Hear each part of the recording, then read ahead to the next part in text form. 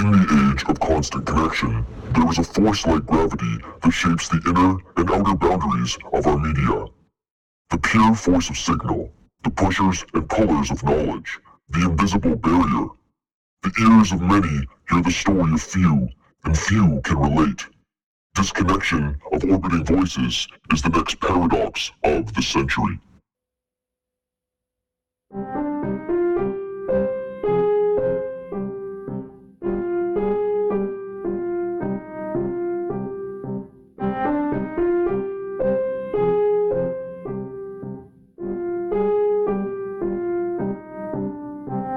Daniel chapter 2 has a lot of relevance to what I speak about very often. I haven't referenced that chapter before at all, so it's really interesting that you found the relevance when we were having a conversation before, and that, everything's connected. Yeah, it's very interesting. Lots of synchronicities out there. For myself, lately, I've been running into a lot of them. Well, yes, you have no idea. I've had the most synchronicities, and I can feel that I'm in the right place, and I just keep moving forward on this path that I'm supposed to. And every time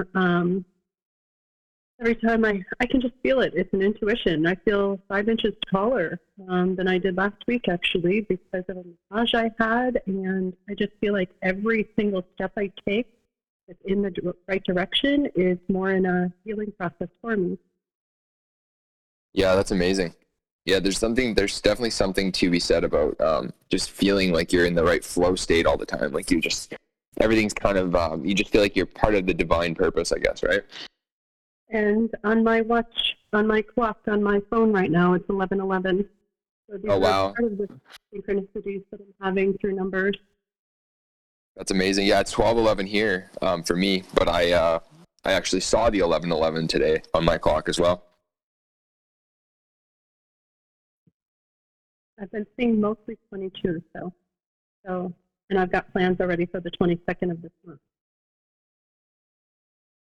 The 11:11 is 22. Is that what you're saying? Well, I didn't think of it like that, but sure, there's a reference for you too. Amazing. Absolutely amazing. Yeah, for me personally, since discovering kind of the Bitcoin and what it does and what the implications of that are for humanity, I've kind of been on a quest to try to see the deeper side of that and the philosophical implications. And that led me to passages in the Bible where I believe it's implicitly referenced in prophecy. That's just, it's just been my personal journey. Anyway, I was raised very fundamental Christian. And then when I was in my teens and early 20s, I kind of, I just rejected all of it. And I didn't see the truth in it anymore because I guess I was completely the dogmatic Christians and the kind of rhetoric around it. I just felt like it was full of hypocrisy and it didn't really have any real world correlation, right? And that just led me to completely disregard all of it. And it wasn't until I did high doses of psychedelics, specifically psilocybin and DMT, that kind of made me just reanalyze everything that I thought about, God, let's say. And it led me back to the Bible and to many passages in the gospel specifically that I feel like the origins of Christianity, to me, it became more clear that they were based on the use of these medicines. And then I actually found other documentation that supports that. There's, the John A. Allegro book, The Sacred Mushroom and the Cross, things like that. I actually read those after kind of coming to those conclusions based on using them myself. And that kind of reaffirmed for me that, okay, this is actually probably what a lot of these things are speaking to, turning water into wine, for example, or restoring vision to the blind. These are all things that can be attributed to mushrooms.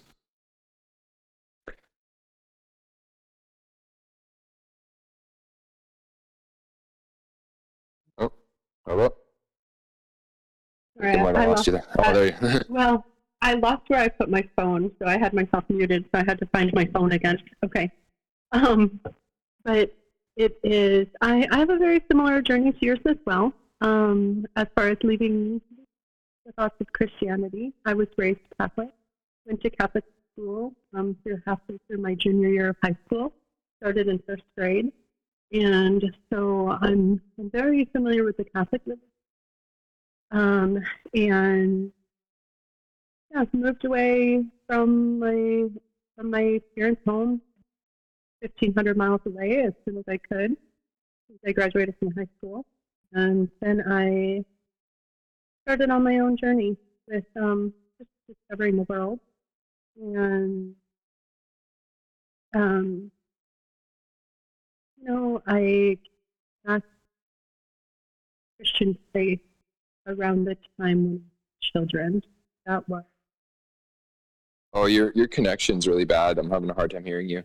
It's really, really choppy. Okay, just some of these. I'm not sure. And let me make sure that. When you first started, I could hear you really clear, and then you couldn't hear me. And now it seems to be just really choppy on your end.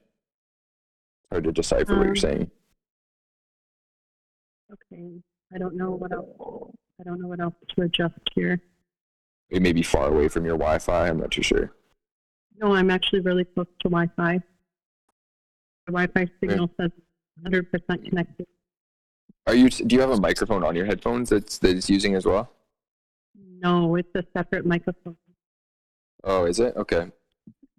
Interesting. So I want to make sure that I want to make sure that you can hear me. Some of Maybe the adjustments might help. Yeah, maybe try doing whatever setting you were on originally when we first started talking, because I could hear you clearly at first, but you couldn't hear me. I switched devices, but I'm not too sure.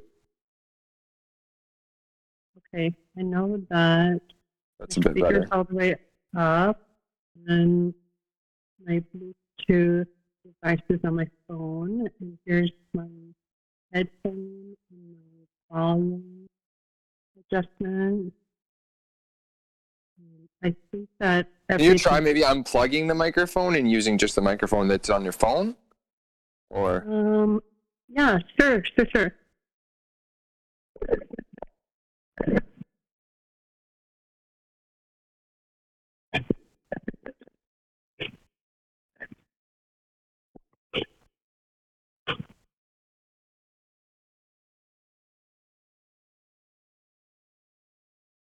Technology is amazing, and sometimes it's also a huge pain in the ass.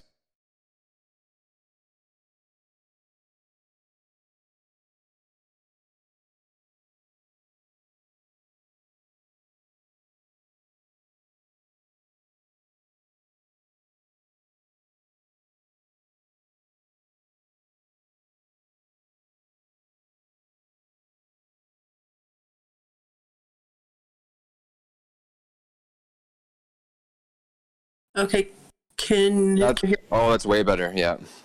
Right now on speaker or just on? Right, however you're speaking right now, I can hear you crystal clear.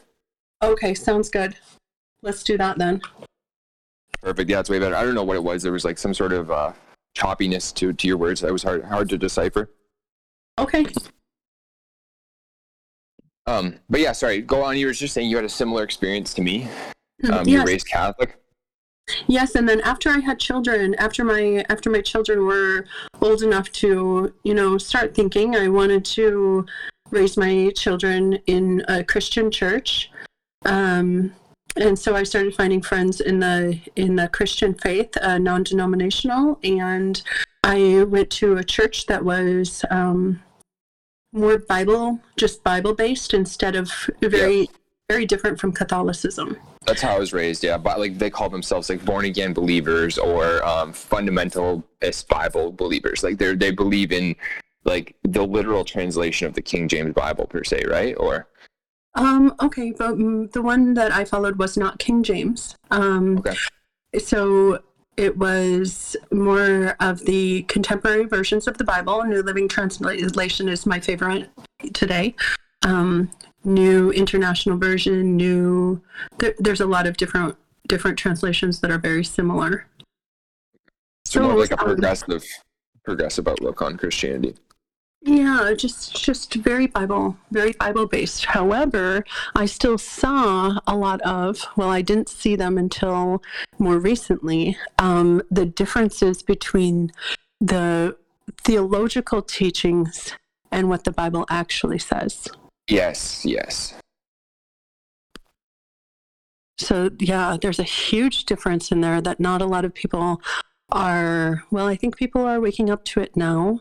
So that's why you and I can talk about it. But when I first started sharing what I was finding in the Bible around 5 years ago, I was getting told, no, that can't be right. Very blasphemous. Like, people will automatically dismiss you and be like, oh, how dare you question the narrative, right? Because it seems to me that the further I kind of look into this, it's like, it's not so much based on the Bible so much as it's based on the consensus of agreed opinion about the Bible. And then you kind of, like, your denomination or your outlook has to kind of slot into one of those consensus outlooks, I guess. And then, like, everything kind of has to fit into that consensus. And if it doesn't, then it's disregarded. Yes, that's exactly right. So my journey started about four and a half or 5 years ago, and I was blessed to meet someone that was in theology school. He was in. Oh, wow. He was becoming a pastor in Pakistan, and if you know anything about Pakistan, it's a Muslim country. They have. The Quran is spoken over the speakers throughout the city 5 times a day for prayer. Yeah, it's very impressive to Christians, I would imagine. Very much so. And if you're a Christian, you have to be poor. The only people that can make money, basically, you know, for the general population is if you're a Muslim. So, but he was studying this, and when I was teaching him what I understood about what the Bible was saying, there was many times that he brought things forward into his classes, and they was challenging his teachers very much. And one time, finally, he got called an atheist and got kicked out of school. And it took about a week or so, and they apologized to him and invited him back in. Wow. And he said he learned more from me than what he did in school. Wow, that's amazing. Because they're so kind of stuck on almost like their echo chamber, right? Very much. And it's really interesting. This particular gentleman that I was working with, I still am. I talk to him quite frequently. He has studied the Greek language, the Aramaic language, Hebrew, and Latin. And so he digs into the original languages from each book that were the language that each book was written in. Mm-hmm. And we get to the root of what the meaning was in the Bible between the two of us. And I don't really ask him very many questions. Instead, I have a gift of knowing. In 1 Corinthians chapter 12, in verses 7 through 11, it talks about the Holy Spirit's gifts. And so this gift of knowing, and then I go to him and I say, this is what I'm being told this means. And he digs to the root of the original language, and he's every time he comes back, and this has been happening, like I said, for almost 5 years now. So when he comes back, whether it's a week later, a month later, however long it takes him to study those particular things that I tell him, he comes back and says, Katie, you were right. Wow, that's amazing. That's that's incredible. That sounds like the John A. Allegro story, something similar to that. Like, he was, you know, a linguist, and he kind of was seeing these things, looking at these old texts, and he said, hey, this isn't what this is talking about at all. It's talking about this. And he was basically, like, ostracized from all of his circles.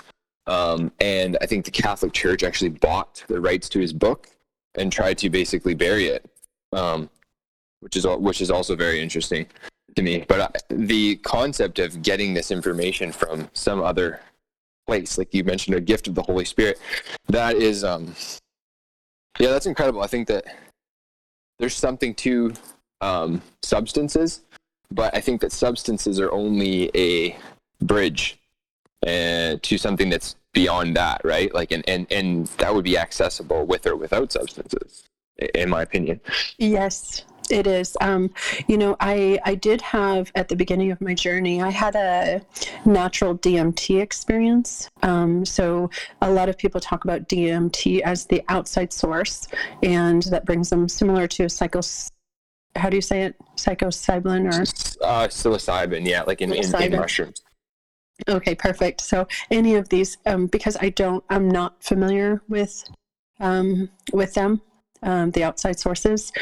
So this natural DMT experience was, now I look back and I know it was absolutely amazing. It's an absolute miracle when you can experience something like that. Was it through like breath or? It was through, I wasn't trying. I wasn't doing meditation. I was having panic attacks at the time. Okay, so it was breath though that brought you there then, 100%. Yeah. Yes. Or that's amazing. The lack thereof, maybe. So. Yeah. Wow. Yeah, the hyperventilation. That's definitely what we'll do. Like, because you can get there through holotropic breathing. That's something many people practice. Interesting. Yeah, just kind of like.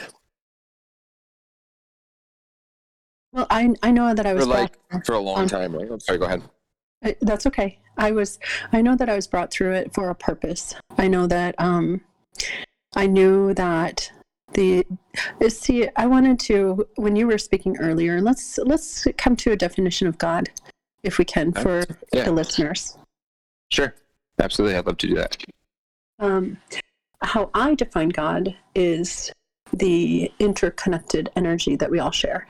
God is something bigger than us, and he's within us. So it's a very, very powerful force that has been going before time, before the concept of time was created,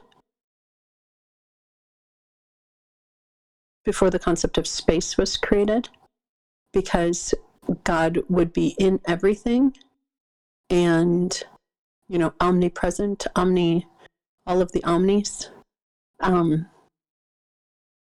So living inside of us and through us, it's like so many people say the Father is one aspect, and just like a father here on earth has a child, a piece and part of that father is in that father's creation, which would be his children. And so it's the same as God being in each and every one of us, and that would be the way that I view him, as the Father. So that's where the idea of the Trinity starts. The Father, the Son, which would be Jesus walking the earth. Now, that's even debatable, because Jesus, was that the name?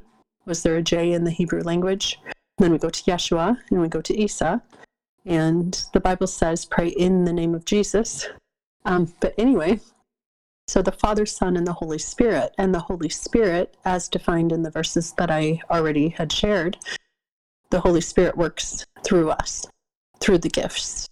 And so when these gifts are activated in us, we receive, it's a blessing. We were chosen before the foundation of the world for this blessing to occur, to bring us forward into the next phase, the next age that we are entering. And is that the age of Aquarius? Well, I don't like to really define it according to the words that we know. But is that what they're referring to? I'm saying, like, I understand that it's like just a label thing, but like when they refer to, because I don't really follow any of that horoscopic or astrological theories of things, but I've heard that repeated over and over and over again as of late, that we're entering into the age of Aquarius. So. Okay, if I was going to put a name on it, I'm not denying that we're entering the age of Aquarius, but I like to call it the Utopian Society, or Seventh Heaven. Okay, I like that. I like that a lot. I'm actually writing a science fiction book, and it's called The New Heaven. which is really interesting. Yeah. It's another synchronicity there. My website is seventhheavencoaching.com. Interesting. So that's cool. I like that definition of God. That's very much aligned with what I believe the definition of God to be. An interesting thing, I think, is that the concept of this force existing beyond matter and before matter. And I've used this analogy to try to describe consciousness to people before in my version of it. And to use the analogy of hardware and software in the computer world, if you have, say, a cell phone without energy running through it and without software to manipulate that energy, you will have a paperweight, right?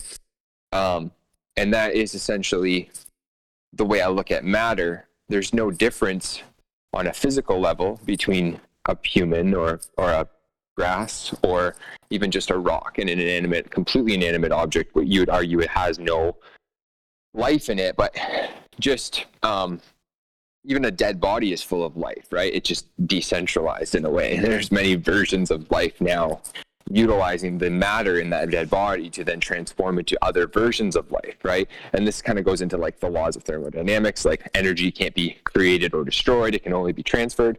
And to me, it seems like the force that animates life, whether it's a plant or a mushroom or a bird or whatever it is, anything that is animated is God. It is that outside force. It's the breath of life, right? It's the original. What would you say? The original thought, I guess, of God, right? Yes, I call the life breath pneuma, Pneuma. That is the word that this pastor that I'm working with, that's the word that we came up with through the ancient text. And pneuma, like Pneuma, you said? Pneuma. Pneuma, okay. Life breath. And I have studied the root of the words of spiral and the root of the words of breath and spiral, like our DNA, and breath go back to spire, spire, similar to a mold spire or a mushroom. It would connect to that. And then spirare, spirare. So spira and spirare, though I believe that those are the two words that connect breath and spiral. Wow. That's a fascinating correlation. It is. And if you look it up on Google, they specifically say these two words are not connected, even though they're very similar. Huh. And that would be the difference of the God particle, in my opinion. Wow. Interesting. Wow. Because that goes back to all life on Earth being the descended from some form of fungi. Like that's a whole hypothesis out there in the scientific world that you could see life on a planet with one spore. That's exactly right. I just I'm in the middle of towards the end of the book, Equations of Life: How Physics Shaped Evolution. It's a very complex book written by an astrobiologist from Scotland. Yep. And that's exactly what it says. It says that when the sun touches the water, then algae is created. And maybe there's even something before algae. However, when algae is created, algae creates more oxygen into the atmosphere. And when there's more oxygen in the atmosphere, then the next complex life being is formed. And so it begins a cycle. So it's actually funny. It just made me think of something far out. There's all this talk about colonizing Mars and all this stuff and terraforming it through nuclear bombs and blah, blah, blah, blah. But in reality, they should just study the life process and find some kind of algae that can start to create oxygen and just let it go. It's not quick enough for humans, right?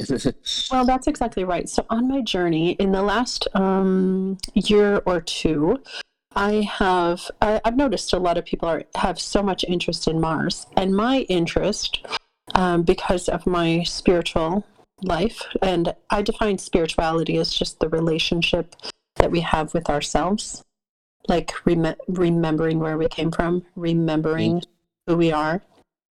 And so my spiritual life, my spiritual body told me, instead of looking at Mars, to begin looking at Venus. And so, whoa, that's amazing. That's in my artwork, actually, that I created for this platform, Sats Radio.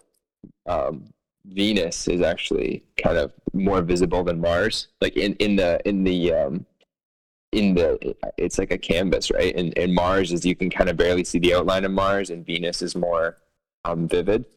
That's interesting. Another interesting synchronicity. Okay, so you'll find very interesting then. I was initiated into an ancient Egyptian mystery school about 2.5 years ago. And the teachings are the same as Freemasonry. It's all non-intrusive teachings. So it's a couple small changes. And those small changes that you do in your daily life create new pathways in your brain. And ways, then it's the easiest way to explain it is a brain expansion. Because they say that the average human only uses about 30% of their brain, and so this is just another way to use your brain towards the full functioning that it was created for. Okay, so it's like changing the way you think, and by doing that, you create new neural pathways, essentially, right? Yes, exactly. And then through this process, I saw how the ancient Egyptians is where I first started because of the mystery school. I was given so much information through spiritual downloads that this is why I decided to be initiated into the ancient Egyptian mystery school. And then I started experiencing and seeing how the rituals in the Catholic Church came from the ancient Egyptian mystery schools. Oh, 100%. 100%. Yeah. And they also combined a lot of other kind of stories of the time, like the Greek and the Roman gods, and they kind of blended them all into this one sort of unified religion with kind of the endorsement of Rome, right? Yes. Isn't it lovely how it's all connected? Yeah, it's fascinating. So when you go back to the ancients, the Egyptians and all of the ancients, they actually used to refer to the planet Venus as Lucifer. Wow. I didn't know that. Yeah, there's a lot of people that don't know it, but there are quite a few people now that have studied it and see that this is true. And in the Bible, in where Lucifer is referenced, this is where some confusion with the church's teachings come into play. A lot of people think that Lucifer and Satan are the same. However, they're not. Lucifer, the name, means the bearer of light, the light bringer, and is referred to as the bright morning star in Isaiah 14:12. And the bright morning star is also referenced in Revelation 22 as Jesus, and how Jesus returns. So the bearer of light. Just a real quick question. The Jesus, like the figure Jesus in the gospel, are you a subscriber to the idea that they took kind of a story and then they used the archetype of that story and then they kind of merged it with the medicine and it became the same word? in the rest of the Gospels, or do you have a totally different take on that? Probably very similar. I came across a story, it was about a year ago, of the rainbow serpent. It's an Aboriginal story. The rainbow serpent came through the land bringing the rain.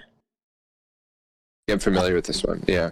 Oh, you are? Okay, great. And so it came to the people and came and said, you need to make sure that your intention behind all of your actions is correct, otherwise you will die.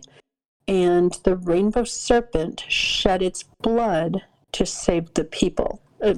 I'm paraphrasing this, but the rainbow serpent story is out there. People can find it and search it, and it is such an old story, and then it is a retelling of the Jesus' story as well. Now, I do believe that a man was born from Mary, the Virgin Mary, and I do believe that,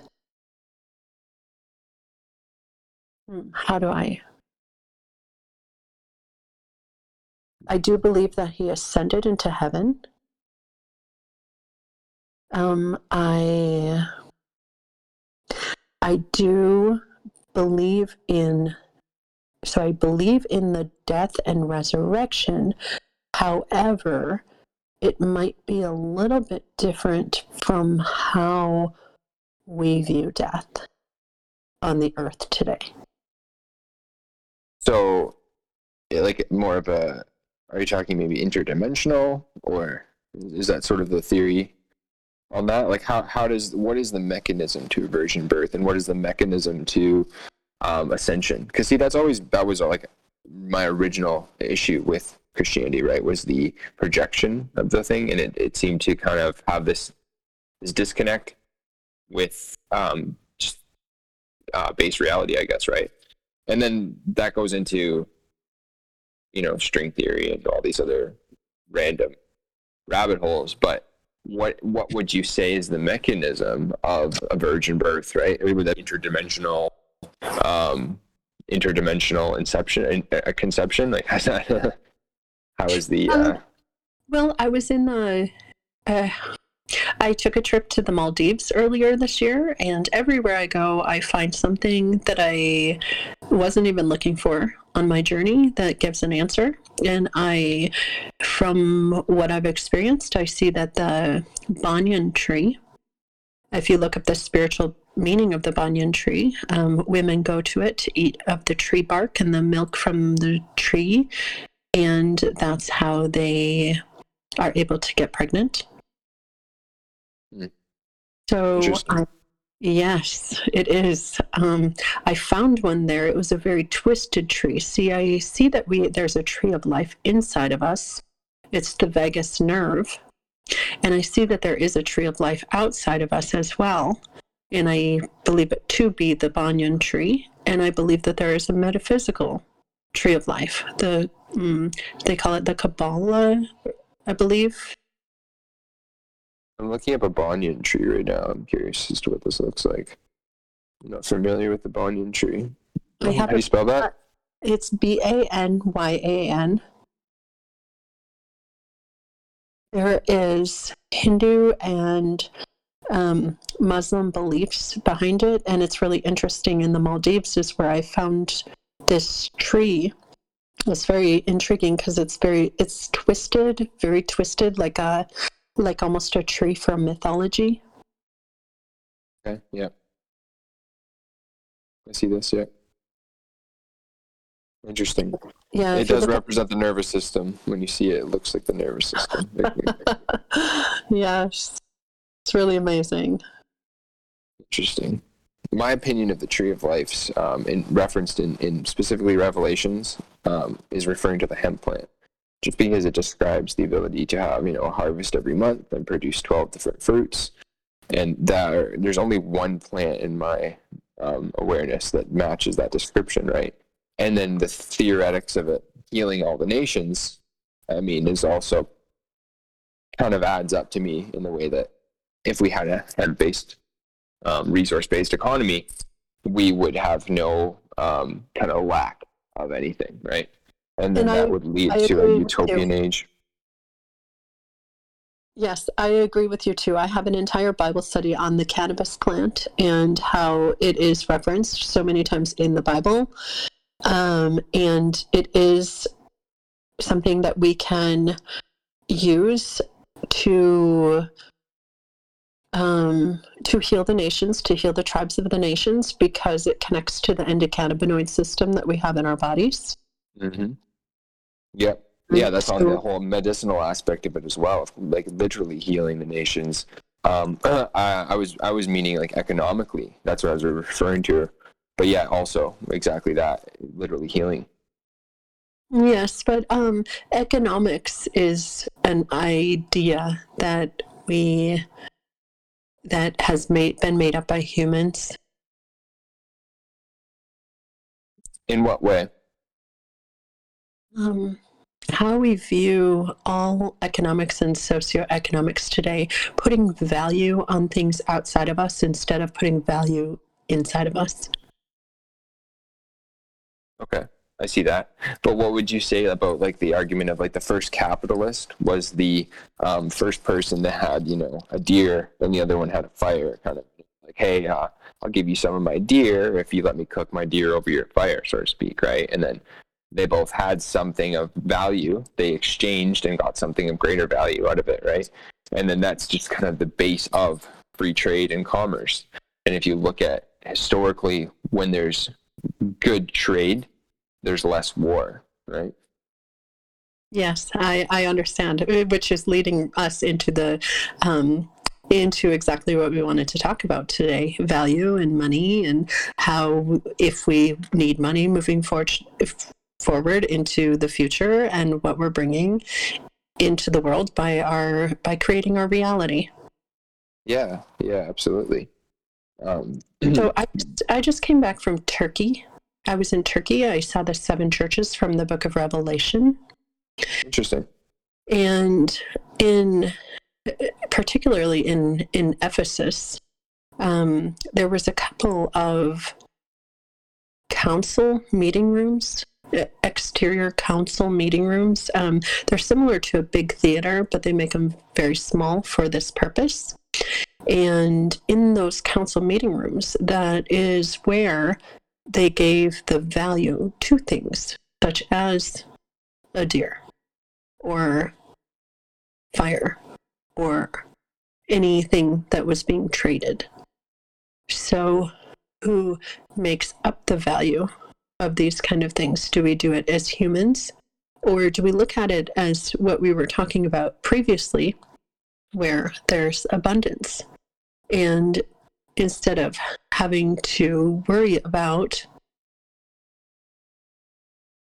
if we will have enough, Mm-hmm. but instead knowing that there is more than enough on the earth, as long as we consciously share with each other. Yeah, I agree with you on that. But how do you keep track of value? How do you so like traditionally are you familiar with like the double spend problem? Like or the just the concept of that, or I haven't heard of that before. So basically, like if you have a ledger so just like let's go back to the original writings.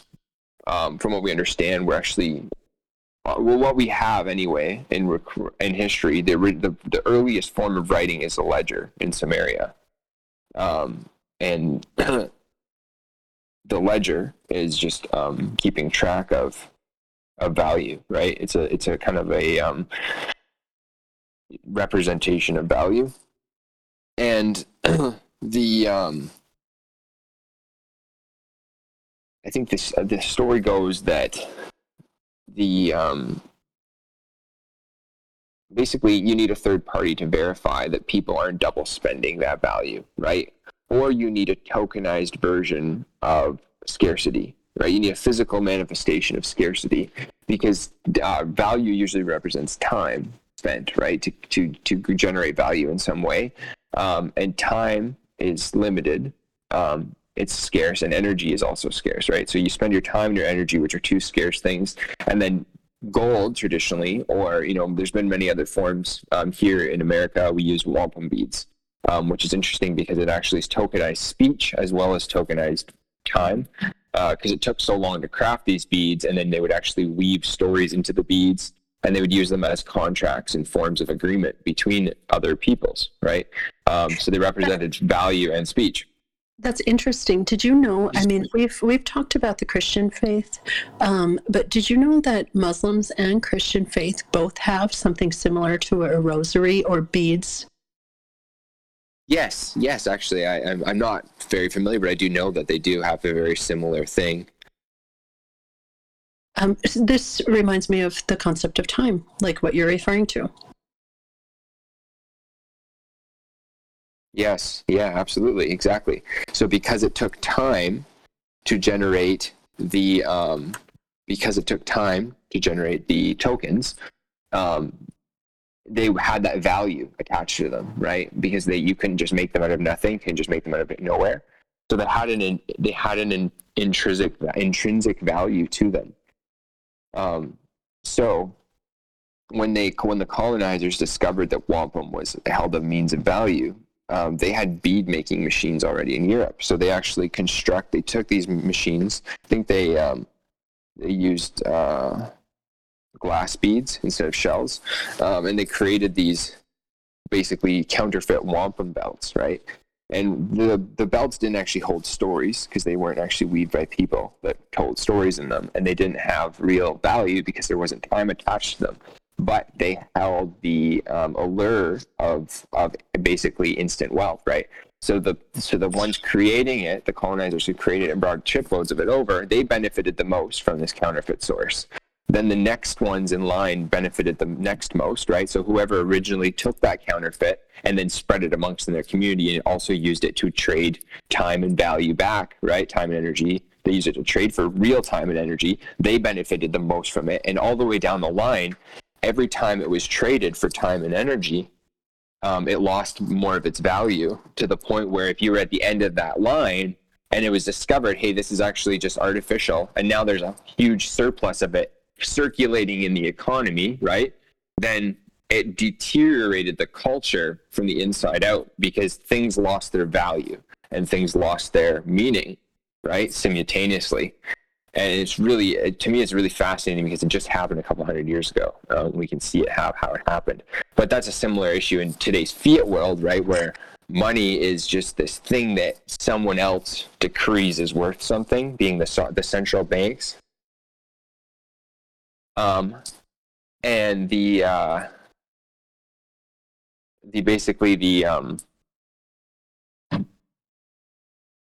hold on I'm so sorry. Hold on one second. I have to deal with something here. 1 second. That's okay. I have a question for you when you're ready.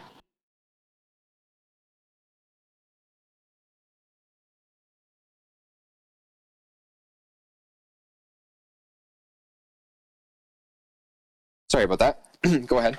That's okay. I'm wondering, all of this division, because that's how I view it, how you're explaining it with the money and how things are divided then. And so then it leads to an entire vortex of division. Mm-hmm. And so time and energy gets debased.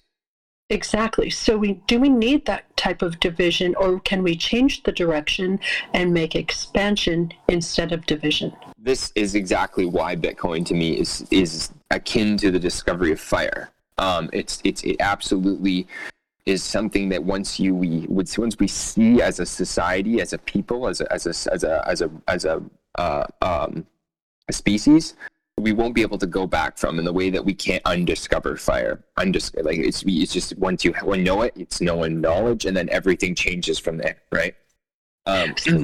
So do you view Bitcoin as a transitionary tool, or do you view it? You do. So it's not expansion. It's an expansion tool, and I believe it actually will become forever, and this is why it could outlast geological formations. I'll explain why in a second here.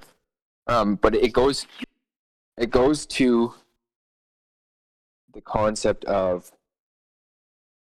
time as well as energy being scarce, right? So you need a scarce asset to represent time and energy. And the reason why Bitcoin is scarce is because it's technically nothing other than a list. It's just a ledger. And so it's language. It's time and it's language. It represents speech and time. And anyone can run a Bitcoin ledger, right? You could start your own Bitcoin tomorrow and share it with me and a few other people we choose, and we can decide that this is what we're using to record our value and our time, right? But it doesn't really mean anything more than it means to us few people that adopt it. What's fascinating about Bitcoin is it's verified by hundreds of thousands of individuals as we know it right now. Probably in the millions, hundreds of millions, to be honest. We don't really know. And it's unstoppable for that reason, right? And it's not under any single person, group, or no entity can alter it in any way or do anything to it. The only thing you can do is verify it. You can contribute to verifying it. So there's this saying in the Bitcoin community called saying, don't trust, verify. And basically that it removes the double spend problem from society, and it creates an immutable ledger of truth that you can actually use to represent true scarcity. And because of that, you have something that works even better than gold, right? The reason why gold kind of has held its same value throughout time, it's non-inflationary, right? Because it's tied to the fact it requires time and energy to take it out of the ground, and there's only a limited supply of it, right? And if you look at, for example, diamonds would be the opposite. Diamonds has an artificial supply. It has an artificial value because the people that mine diamonds have a monopoly on diamond mining, and they hold the diamond mining monopoly. So because they hold the diamond mining monopoly, they're able to hoard them all and release them and control the value of them by doing such a thing, right? Whereas gold, it's not like that because there's no monopoly on gold mining necessarily, right?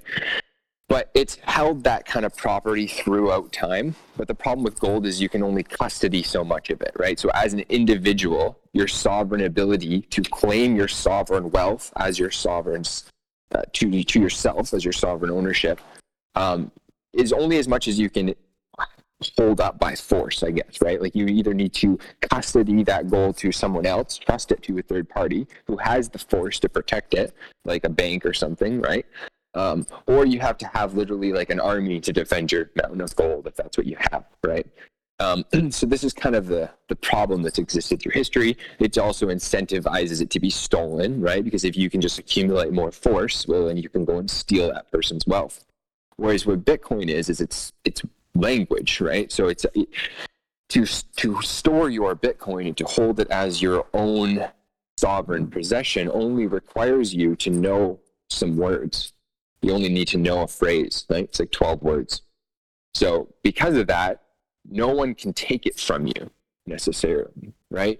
And it doesn't require force to hold that, and you can create multi-sig solutions as well. So it's not even you don't just need one set of words, you need multiple sets of words, and you can have multiple sets of words held by multiple parties, right, to further secure it even more beyond just your own. So it's almost like unstealable, it's unhackable, it's immutable for that reason.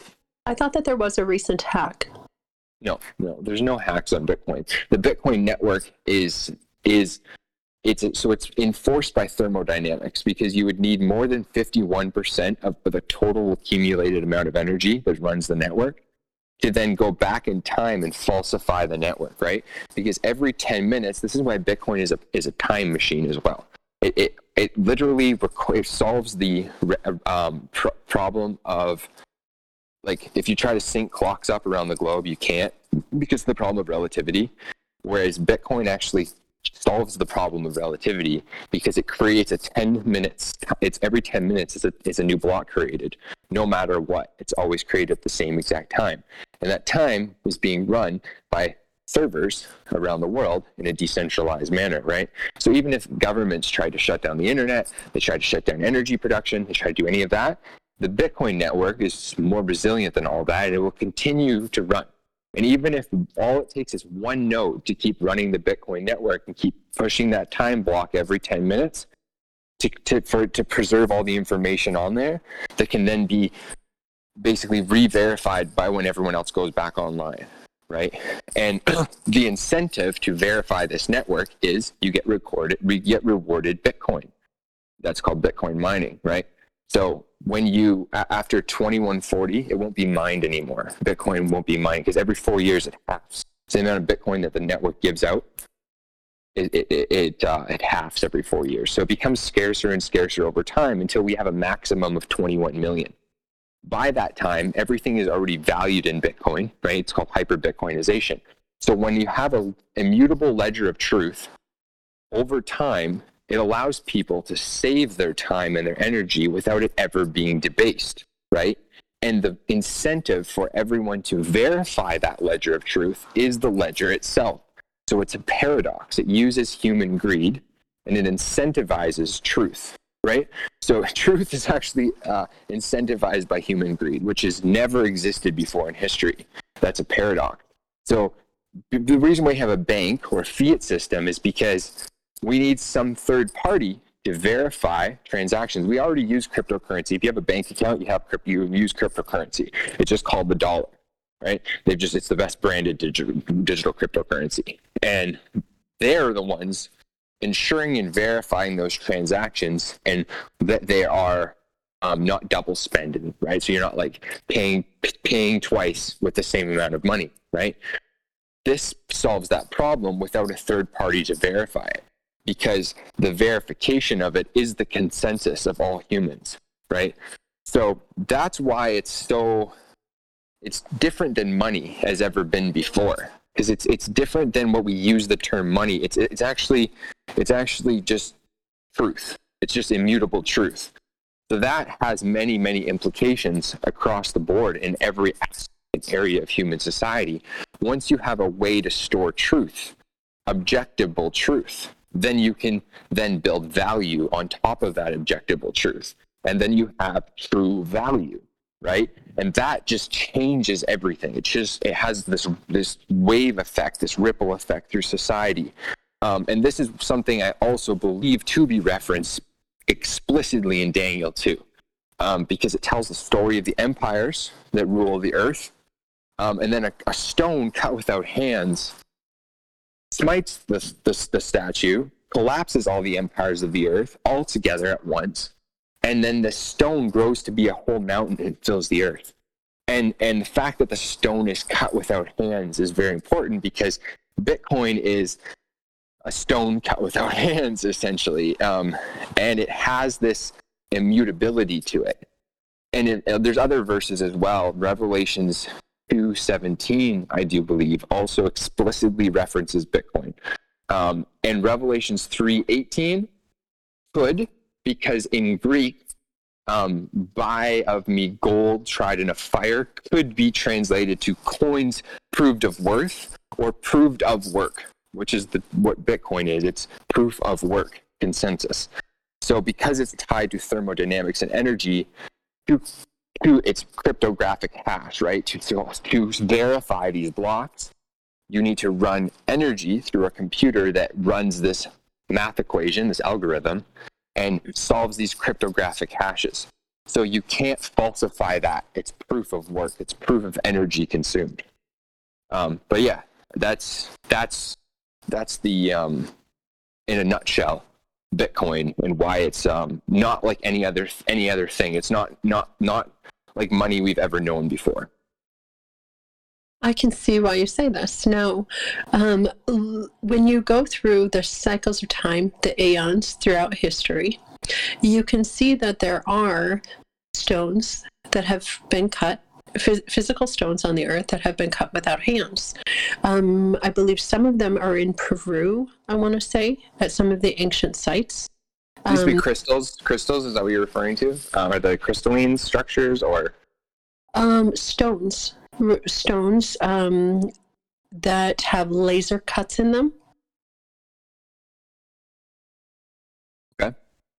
And so I see that it's possible what you're saying is true, because that was at one time. And so throughout history, our time, our energy, our technology, and our understanding of things as well changes. Are you familiar with Revelations 2:17? Have you read that one? If you pull it up real quick. It also references a stone, which is interesting. I have my Bible in front of me, so I'll look here. 2:17. I've been using the King James version just because it's what I'm most familiar with. But I always reference everything with the concordance because I don't trust the actual translation. I understand the politics behind what King James did when he translated it. So, this is how my version reads, verse 17. Anyone with ears to hear must listen to the Spirit and understand what he is saying to the churches. To everyone who is victorious, I will give some of the manna that has been hidden away in heaven. And I will give to each one a white stone, and on the stone will be engraved a new name that no one understands except the one who receives it. yes. Okay. So it says basically the same thing. I'll read you real quick the one that I read. He that hath an ear, let him hear what the Spirit saith unto the churches. To him that overcometh will I give to eat of the hidden manna, and I will give him a white stone, and in the stone, which is I think interesting, it's in, not on, but in the stone, a new name written, and no man knoweth, saying, he that receiveth it. Right? So the way Bitcoin works is that you have this, basically this, like I said, it's a phrase, right? It's 12 words. And if you have the 12 words, no one else can know it. It's something that only you know. No one else can know it, saying he who receives it. And that is your value. It's just fascinating to me that it basically is tied right in there. And the overcoming thing, meaning that all of the terrible things referenced in the, Armageddon scenario, there's this happy ending to the whole thing.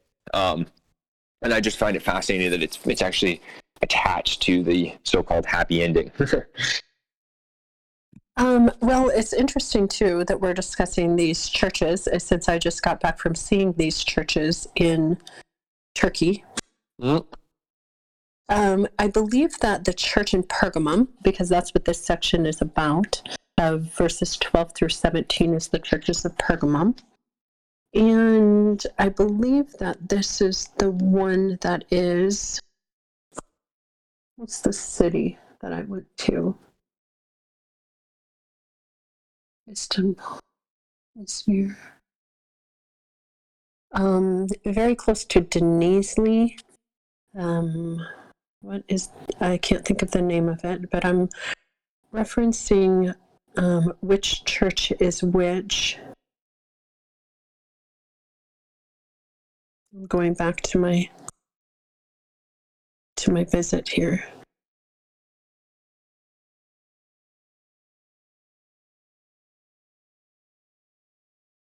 And the theory I have, real quick, while you're looking for that, of how John was actually transported through time and his consciousness was to actually see things to come, is in the idea that, time is not linear. If you kind of look at it from a fourth dimensional perspective, it's like looking down at a road from space, right? It's not really, you're not driving down the road, so it doesn't appear to be coming at you. You can see it as it is in the whole form. And a network, a mycelium network, if you imagine all of life being descended from one single source, so say imagine all of life on Earth is sourced from one spore, so we all kind of have the same lineage at the end of it all, and then that whole lineage through time is interconnected through this genetic web, right? That's similar to how mycelium connects the whole forest. Then at the end of all of it, at the end of time, if you look at it in a whole, or it's a circle, right? You see the whole thing. You then have the knowledge of the whole circle encoded in information form in the genetics of the entire thing. So when life is existing through time, then all of that time through that life can be shared through the web of consciousness, which is God through all of it. And then, so basically going on this journey, I believe that when he says that there was an angel and dressed in fine white linen that brought him there, it was that he had ate a lot of mushrooms. It brought him there. And he went and he's seen these things, and he'd never seen machines, he'd never seen electricity, he'd never seen any of the things described. And I think that he used his best language he had to try to describe technology as he saw it coming. And I do believe that there's an actual theoretical way of consciousness transported through time. Because you just talked about getting downloads and different things like that. I mean, like I've gotten some ideas before that it's clear to me aren't my ideas. They're just in my head, and I have to write them down or do something with them. And I can't explain that other than, okay, maybe there's like God, obviously, but the mechanism that God uses to work, I think, is also important, right? Most definitely. So it was in the end of May and in June of 2019, I believe. Yes, 2019, that I took a trip to Greece. And the most important thing to me was to go to the island of Patmos. I needed to see from John's perspective how the book of Revelation was written. I didn't know it all at the time. I was just taking my journey, and I knew that I was being led in certain directions. And I saw from the island of Patmos how John wrote the book of Revelation. Most of it was done by astrotheology. 111 here. It's funny, isn't it? On October 11th. That's fascinating. That is, it's a cool perspective. It's amazing, really. The astrotheology. See, I started, I've been writing poems for about a year now that have been coming through me. And one of the poems that I wrote was used a reference from the stars because of how the constellations change. And when I wrote the poem, I wrote something about when the shepherd hooks the crown, and there's a shepherd constellation in the sky. And I wrote this while I was in Turkey. I saw it from there. I used the app called Starwalk 2. You can see the real-time changing of the constellation of the stars. But the shepherd constellation, his name is Bootes, Bootes, and he had the crown, the corona, around his hook. And this was in 2019, you said you saw this? Actually, this was this year when I was just in Turkey. I got back just a little over a month ago. I was in Turkey. I actually visited, I believe was it the House of Mary Magdalene? On the feast day of Mary Magdalene, which is also my birthday. Wow. Yeah. And I wrote it about the same time, just after that, just a couple days later. And yeah, when the shepherd hooks the crown is what I wrote, and I can't remember before or after that line. And that's what I was referencing, was in the stars of when the shepherd hooks the crown. So I know that when anyone reads through the book of Revelation, you can see so many references and how they line up to the constellations in the stars. I just posted in the Stats Radio chat. It's just a PDF. I just read it later in your free time. I just wanted to send that to you. Okay, cool. But it's the physics problem that Bitcoin solves. The Byzantine's general problem. Yeah, I just read it when you have free time. It's very technical to absorb, but it's just how Bitcoin is tied to physics. Cool. I'm printing it right now. Cool. Should we go into Daniel 2 a little bit more? I have one more. I would love to. Yeah. Okay, so you're from everything that you're saying about Bitcoin, I can see that it holds true. But I wonder, is the thinking that goes along with Bitcoin that time and energy is a scarcity?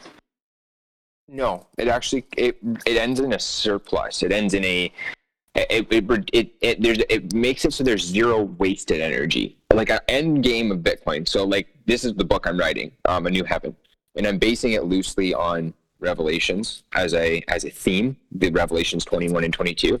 I'm using it as a set and a setting, and then I'm kind of projecting into the future a world that exists in that set and setting, and that world has Bitcoin in it.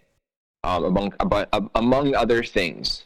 But in this world, there's no wasted energy, and there's a surplus of everything, right? So there's a surplus of food and water and technology and materials and anything you could use to create. Everyone is a creator. Everyone exists in a creative sense because there's no need to work because time and value are preserved.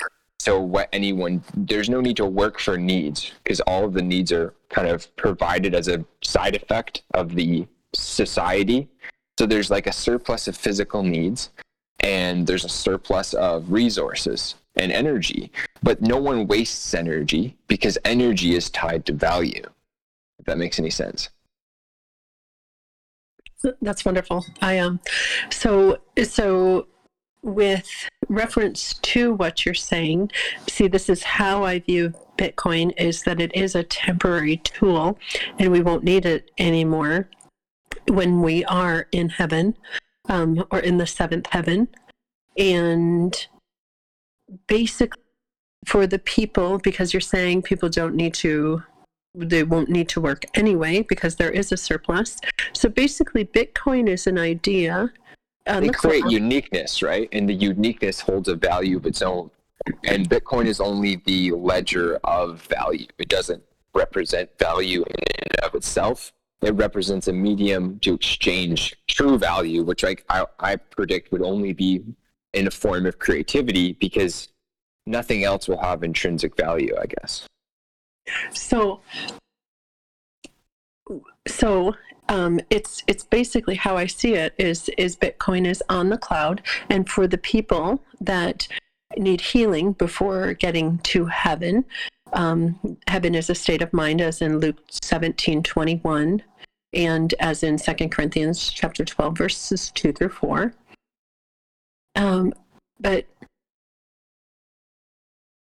it's a concept on the cloud that for the people that still need to see an outside value because they don't see their whole inside value yet. It's basically how I view it is like a video game for those that still need healing.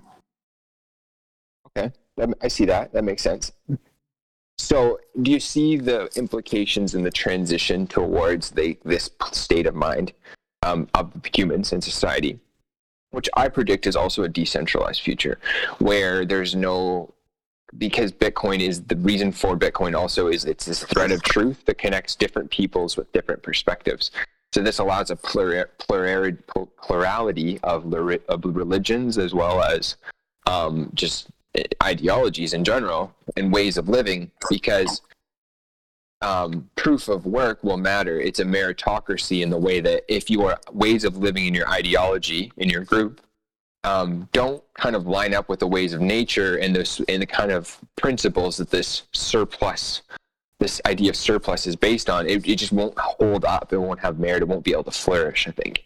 And Bitcoin leads us there from where we are now because it enables the kind of meltdown of all the structures of kind of centralized power. And it allows people to separate entirely from the system and build their own systems, essentially, right? And then that leads to smaller and smaller groups of governed humans that share a common group of truth, like a thread of truth is shared amongst them all. I think it's amazing, yes. Yeah, it's very much a transitionary technology, I would say. I just don't think it's going to go away at the end. I think it'll always exist because the incentive to run the network will always exist in some way, I think. And just like video games exist today. Yeah, and I agree with you because of that. Yeah, some people probably just maybe won't participate because they'll have no need to. Exactly. Yeah, I see that also coming. Kind of, if you don't want to participate in trade or anything, and you just want to just partake in the surplus that's around you, then I think that would also be possible in that world, right? Because like I kind of just because some people's gifts and brain expansion come from learning through video games. And some people's brain expansion comes in other ways. So yes, not everyone will have to participate. Interesting. Yeah, that's interesting. Very interesting. Yeah, you want to get more into Nebuchadnezzar's dream? I do. I'd like to hear what your take on the last kingdom is, like the clay and iron feet. Do you think that that's the kind of new world order, so to speak, or the Great Reset, or the global cabal kind of centralizing their powers around the money printer, around the central banks? From my perspective, the final kingdom does not have any power and control in it. Do you believe that the Iron Kingdom is the Roman Empire, that you would argue, you would say that maybe it's already existing, or what? So when you say Roman Empire, I look at that as something in history, but with the rise and fall of empires and how they are repeated is a difficult word here because nothing can repeat exactly because the time always changes. Our evolution is perpetual. So nothing can repeat exactly. It's more like rhymes of history rather than repetitions. But as these cycles come around again, yes, I see that the current situation with the New World Order that has been spoken about by officials that we have given our power to are repeating as that Iron Age. But see, I also see that as humans, we have the ability to control time. And with that ability, see, the reason why I say this so easily is because it's now 12:22 for me.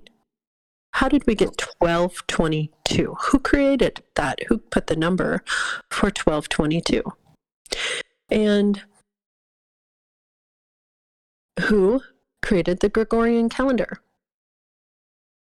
that we use today to get the date and the time? And see, these are human concepts. So we have the control over this type of time whenever we want to take it back. And having that control of time, looking at the differences and seeing what's in alignment when and where. See, this is space and time. And seeing the interconnectivity of space and time. So having that power and control. Yeah. Matching it with our biological rhythms in our body. See, we have two natural biological rhythms in our body. One is the circadian rhythm, which matches to the sleep-wake cycle of the sun.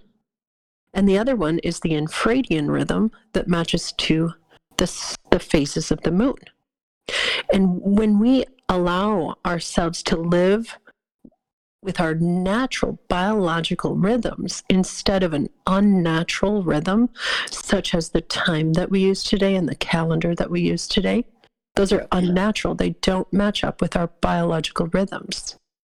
That's fascinating. People have already in the Bitcoin community, like I'm a Bitcoin maximalist, but there's many Bitcoin maximalists, and some of them are like very like philosophically maximalist, and like they don't use the calendar anymore. They don't use the time anymore. They just refer to blocks. They'll refer to blocks and like hash time signatures on the Bitcoin time chain, because it's like actually a more true version of like recording time than our calendars, than our clocks. It's interesting. That's amazing. I haven't heard of that before, but I've been living by the moon phases for about 3 years now, instead of the Gregorian calendar. Interesting. So you measure things in moon phases. Every intention that I set in my daily life aligns with the moon, and this is why I own the domain floattheriveroflife.com.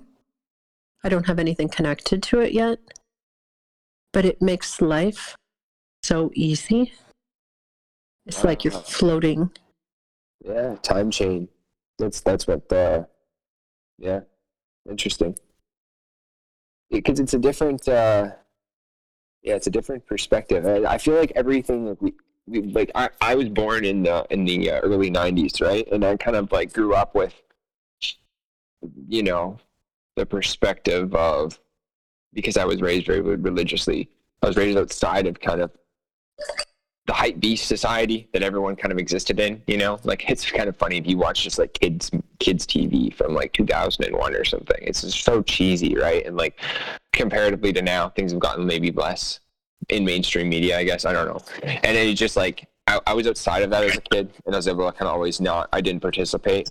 And just now, from my perspective, I feel like I'm in a similar perspective in the way that all of society's kind of like, everyone's like, oh, it's Halloween, or it's this, or it's that. And everyone's just kind of on this like kind of hive mind mentality that's seemingly governed by the fiat consensus of things. And that comes down to, like you said, the calendar and the time on your clock even. Like every single thing that governs every little part of your life is kind of ruled by this subconscious overlord that's like, yes, this is the lens you must see things through. So let's talk about time just a little bit more, if we can. And let's go back to the clock towers. Yeah, in the towns, right? So everyone would see and hear the time. Exactly, because the concept of clocks in everyone's home wasn't really created yet. Yeah. So this was their way of keeping the consensus, right? This was that unifying string of truth that they held amongst their society. Maybe even more so than their money. It was their time. It's definitely more important than their money. Govern every aspect of life, including when you ate, when you rose, when you slept. Exactly. I look at the creation of the fancy clock towers, and I relate them to Freemasonry, because they built some amazing buildings. They really did.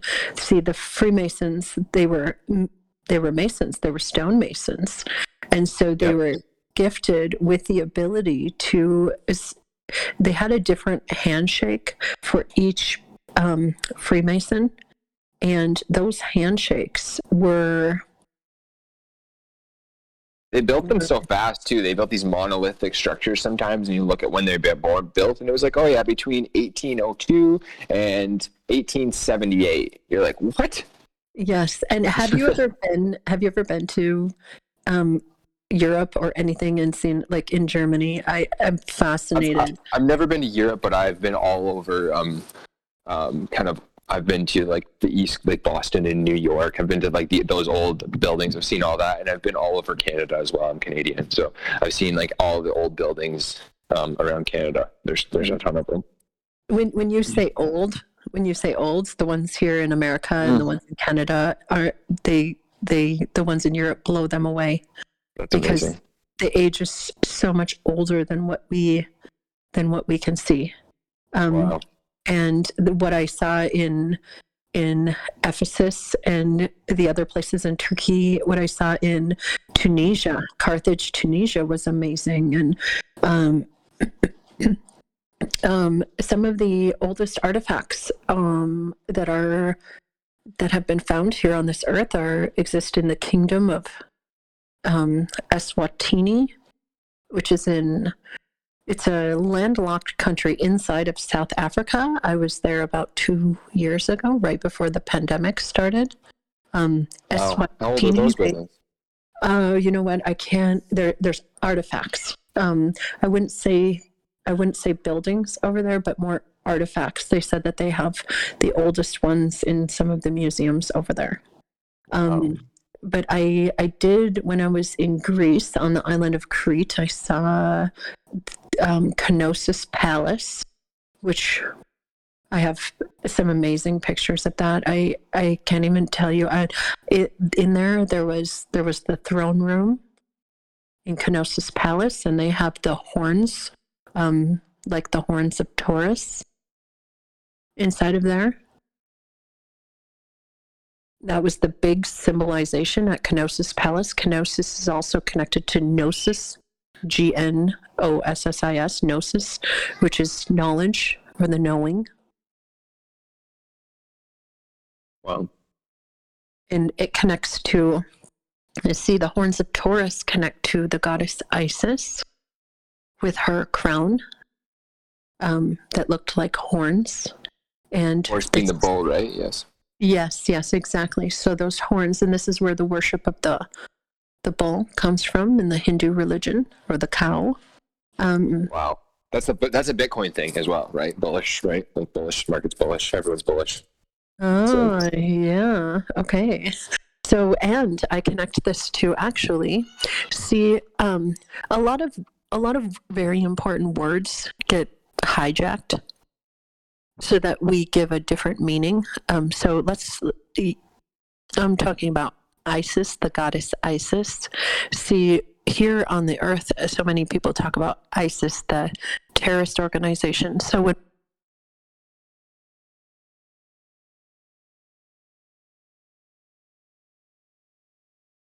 we put negative energy, it distorts its meaning. And that energy that we carry as a collective is so important.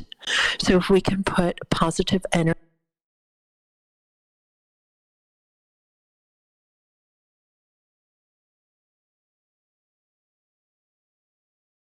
back,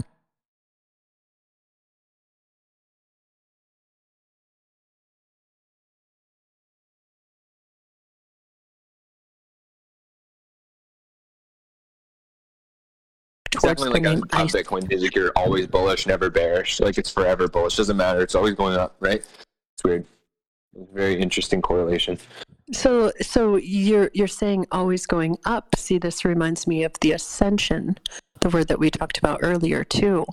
Jesus' ascension, Elijah's ascension, Enoch's ascension.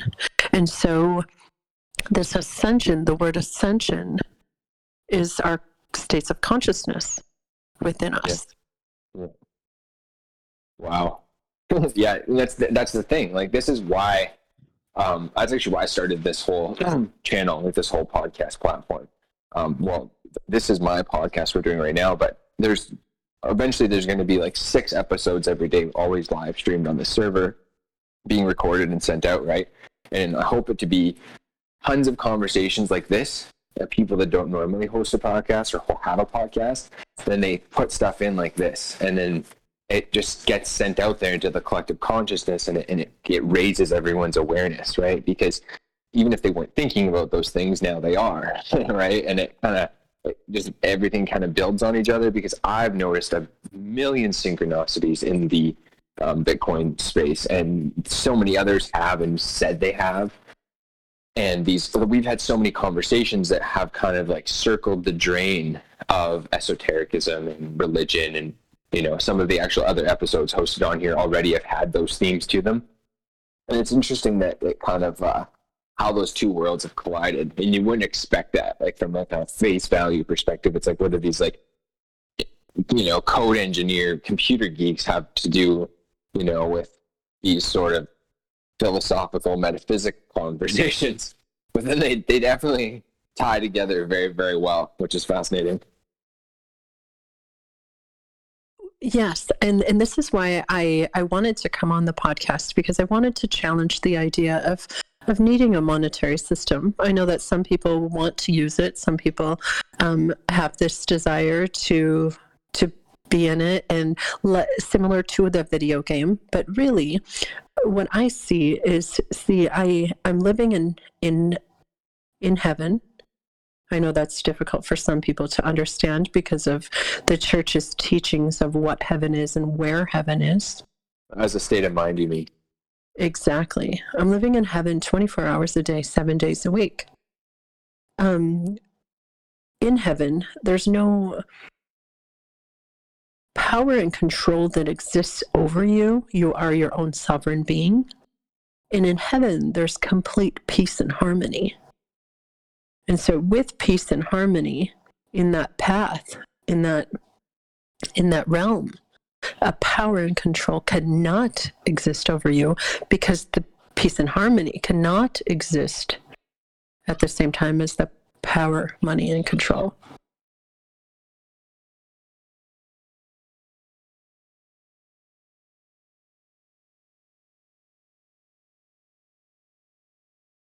So getting back into Daniel chapter 2, when it talks about clay, think about clay.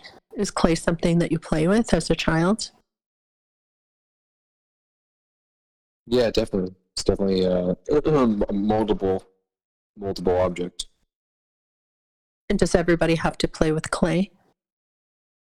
Oh, no. I would say everyone has to. Do we walk on it? Yeah. Oh, I see you're saying like it interacts with everyone at some point in their life. Sure, but we can walk all over it. Yeah. Because we have more power than with and it being. Yes, exactly. Being the feet, right? Exactly. So you think that. So what is the story of the kingdoms that are the empires? Like, is it not the story? From Nebuchadnezzar's perspective, I would assume that him being the head, right?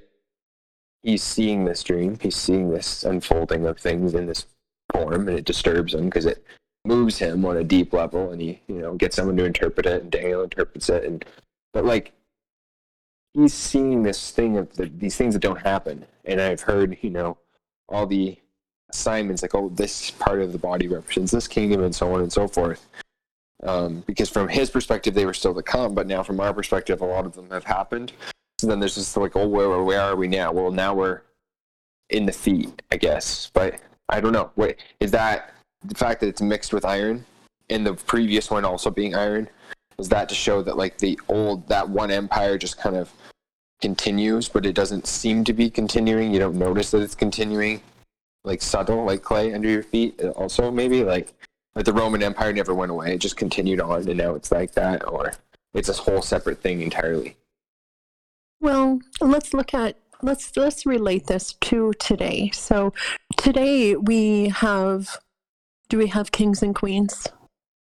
Can we say that there are kingdoms? Who's in charge of the king? I would say now it's just. Corporations, I would say, are the new kings. There's no real person in charge anymore. Even if there's a Queen of England per se, it's just figurative necessarily. It's not truly powerful, I guess. I don't know. Okay, so it depends on where you live on the earth to say if someone has power over you. Because right now in California, the masks are mandated everywhere where you go. I have a friend that just was out for a bike ride and stopped at a gas station. Outside too. Yeah. Oh, outside too. Well, they have to wear them outside like Australia, or? No. I have a friend that was just out for a bike ride, and he was getting thirsty, so he stopped at a gas station to get water. He did not bring a mask with him. He stopped at the gas station to get water, though, and he was asked to leave the gas station. Basically, he's told that he cannot get water, even though he's thirsty and he's tired from riding his bicycle. Yeah. And so he had to ask someone else outside of the gas station, another customer, to please get him water, because he was not allowed to go inside of the gas station to get water. So Who's in control there? Who's the king or the queen or the master there? I would say the government, I guess, or the mandate, or the brainwashed people that enforce it, I guess. I don't know. The governor of California that just went through an impeachment trial. Yeah. And then got reelected with like 68% vote or something, right? Right. Yeah. Yeah, the whole thing's rigged. Like it's just theater. Like politics, in my opinion, aren't just theater. Like it doesn't mean anything ever, actually. It's just whoever has the most money controls the political decisions. So really who's running the country is oligarchs, I guess you could say. Like it's just a lot of money pooled in certain industries that kind of collect around the money printer, and then they, like, the governments are kind of like the people that are the talking heads in government, or the structure that is government. They're just kind of there to like jostle their way into a position where they can talk and stuff and make this kind of make the people feel a certain way, and then get the right deal with the right lobby group and this and that, and it's all a bunch of like circle jerking, basically. So right now, with the raising of the debt ceiling, that's exactly what we're talking about, isn't it? Print $1 trillion coin. Like, oh, that's so funny. Like, yeah, let's print $1 trillion coin. So let's go back, and I want to reference the churches in Turkey. So the churches in Turkey, they had huge theaters. And the theaters, huge theaters, we're talking about 25,000 seats in the theaters in these churches. Yeah. So everyone mega churches or whatever. Yes, they were. And so everyone would assemble in these theaters. Fiat mining operations, I call them. And they would hold theater in front of them, and they would wear masks on their faces, and they would do political theater and religious theater inside of these theaters. And so seeing that theaters, I love how you call them a theater, not a church. Yep, that's more accurate. Well, the church is basically the city. Yeah. When they're talking to the church, they're talking to the city, and so this cycles of time. This is what I was talking about. The repetition of history is so relevant to today, with wearing a mask. Yep. And the governments of the world being a reality show that we're watching. 100%, just like 100 years ago. Same thing. Exactly. So this is the kingdoms, the kings and queens rising and falling. And we know that energy cannot be created or destroyed, but rather just transferred. So those right now that are holding the power over their populations, well, this energy is coming, and the 99% of the population is becoming kings and queens. And I heard somebody saying just a couple days ago that they feel that they are being herded. And I think that this is the consensus of the general population, that they feel that they're being herded in one direction or the other. But using our intuition and letting our higher self or our higher power guide us into if we're being herded in the right direction or the wrong direction. Wow. Yeah, that's like... did you see the Met Gala, I think it was, or no, one of those celebrity festivals or whatever, and it was interesting to see that all the people that were there as workers were all masked up, and the people that were still being celebrated were basically wearing like Hunger Games outfits, and they were basically maskless, right? Which I found fascinating, or just weird. Like it was like, oh yeah, and it's so obvious, the point that everyone can even see that. It doesn't matter what side of the like political line they are. They're like, oh, we can see that, but we're going to continue to worship these people anyway. Like it's just like this. I don't know what it is, but they're not hiding it, right? It's right in your face. You shared the hive mentality earlier, and I want to expand on that thought just a little bit, because one of the ancient symbols of Freemasonry is a beehive. And most 99% of Freemasons today don't even know that that was one of the symbols that existed in Freemasonry. And I have not found a single Freemason that understands the meaning of this symbol that exists in Freemasonry. Wild. And the hive mentality here is we either are following the reality show of politics or religions, or we are following those that are being divinely appointed to seats in as the kings and queens in heaven.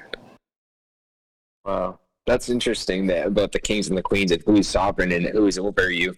And that's another Bitcoin thing. Like everyone in Bitcoin that's a Bitcoin maximalist and sees the future that's bringing. It's about self-sovereignty, right? It's about complete individual autonomy. And that's the beauty of it. And the reason I was going that's wild about the bees so much is on this Twitter feed here that is open on my screen. This has been open the whole time we've been talking, actually. It's a caramel bar thing. Stupid commercial. But it has a worker bees. And saying made by caramel worker bees, the secret or whatever. That's interesting. That's fun. And I have on my bracelet, one of my charms is a beehive. Interesting. Yeah, all these weird little links in reality. Have you ever done DMT like by taking it through smoke or by doing ayahuasca or any of that, or just through breath? No, my DMT experience was only, it wasn't a tried experience. It was brought to me. Would you care to go into it a little further, or? It's my first experience was having visions. I had true visions. They're not dreams, and they're not, my visions were of the new earth. They started about, I can't remember the timeline. I'd have to look at my notebooks because I wrote dates down. Probably between 3 and 4 years ago. My first vision, my very first vision was when I saw Jesus standing before me. He raised my hand and said, "I'm walking through this with you." But the other visions, the ones of the new earth, one was the brightest colors I've ever seen before, all in plants in front of me. The plants were brighter than a box of Crayola crayons. The brightest colors I've ever seen before. Nothing can compare. And just everywhere full of plants. The second vision that I had of the new earth was a tunnel of water. If you can imagine a circular tunnel just of water, a huge tunnel in front of me. And it was filled with all of the new water animals. Huge animals inside, like dolphins and mongooses and huge water animals just rushing through this tunnel.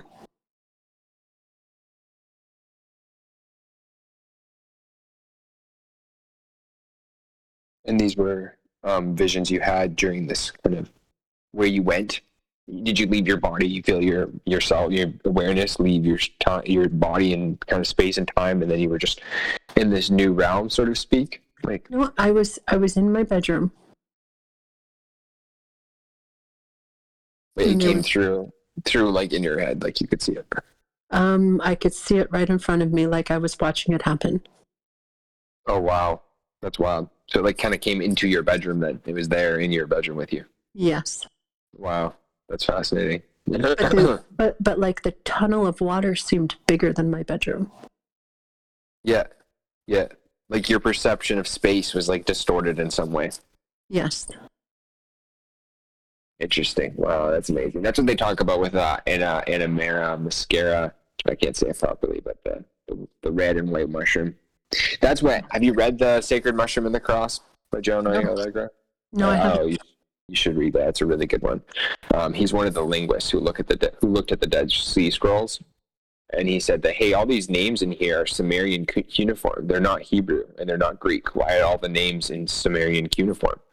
And then when they translated it into English, they, like when King James did, he made everything like Lord and God and Lamb and Christ and all these things. He translated it that way into these English words, but they weren't in Greek originally, or they weren't in Hebrew. They were written in Sumerian cuneiform. And Allegro's argument was like, why are these in cuneiform? This doesn't make any sense. And then he read further and went up further, and he realized that, oh, these are actually referring to these plant entities, these like plant goddesses and gods. And he's like, okay. Well, then he like went further into it, and he's like, okay, well, the origins of Judaism is actually based on a fertility cult. And then it kind of circles the mushroom. And he argues that manna in the Bible is based on the ergot fungi. There's a bunch of interesting correlations inside of it, but he wasn't aware in the 50s when he wrote all of this and studied the Dead Sea Scrolls. He wasn't aware of psilocybin. It hadn't been really studied yet.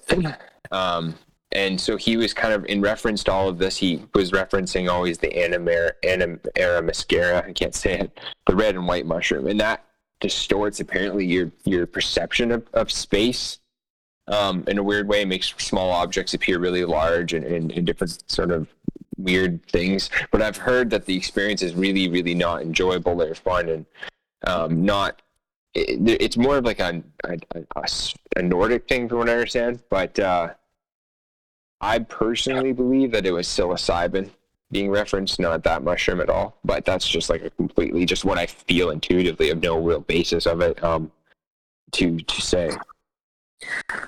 I want to share that I follow.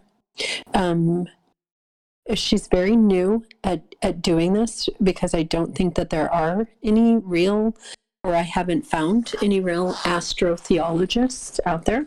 And I just started following her, so I'm not sure if everything that she's studying, and she doesn't know either, she'll admit it, is 100%. But on YouTube, and I don't follow many people at all. I think I might have 4 different things that I might be subscribed to, and she's one of them. It's Crystal Time. YouTube. Tyme, yes, on YouTube. So Crystal, Crystal Tyme.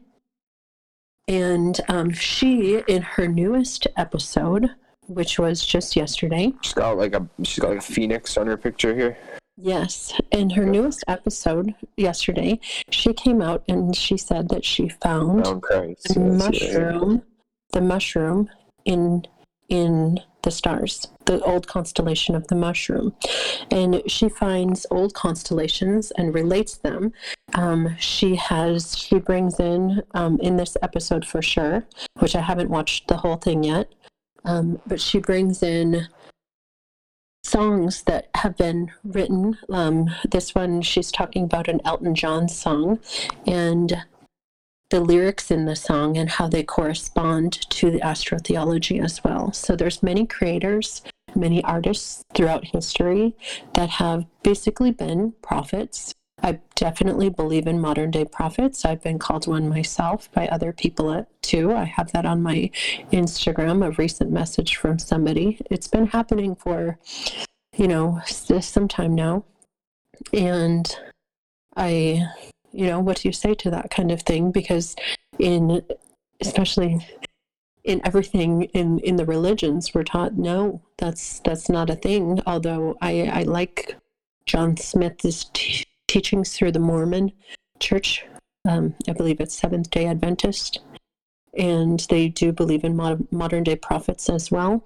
And what a prophet is, by definition, is an inspired teacher. Inspired teacher. Wow. Yeah, that's really what it means, I guess. Yeah, it doesn't actually mean talking facts about the future, predicting time, does it? Exactly. Yeah. Interesting. Yeah, a lot of prophets did predict time, I guess, but not all of them did.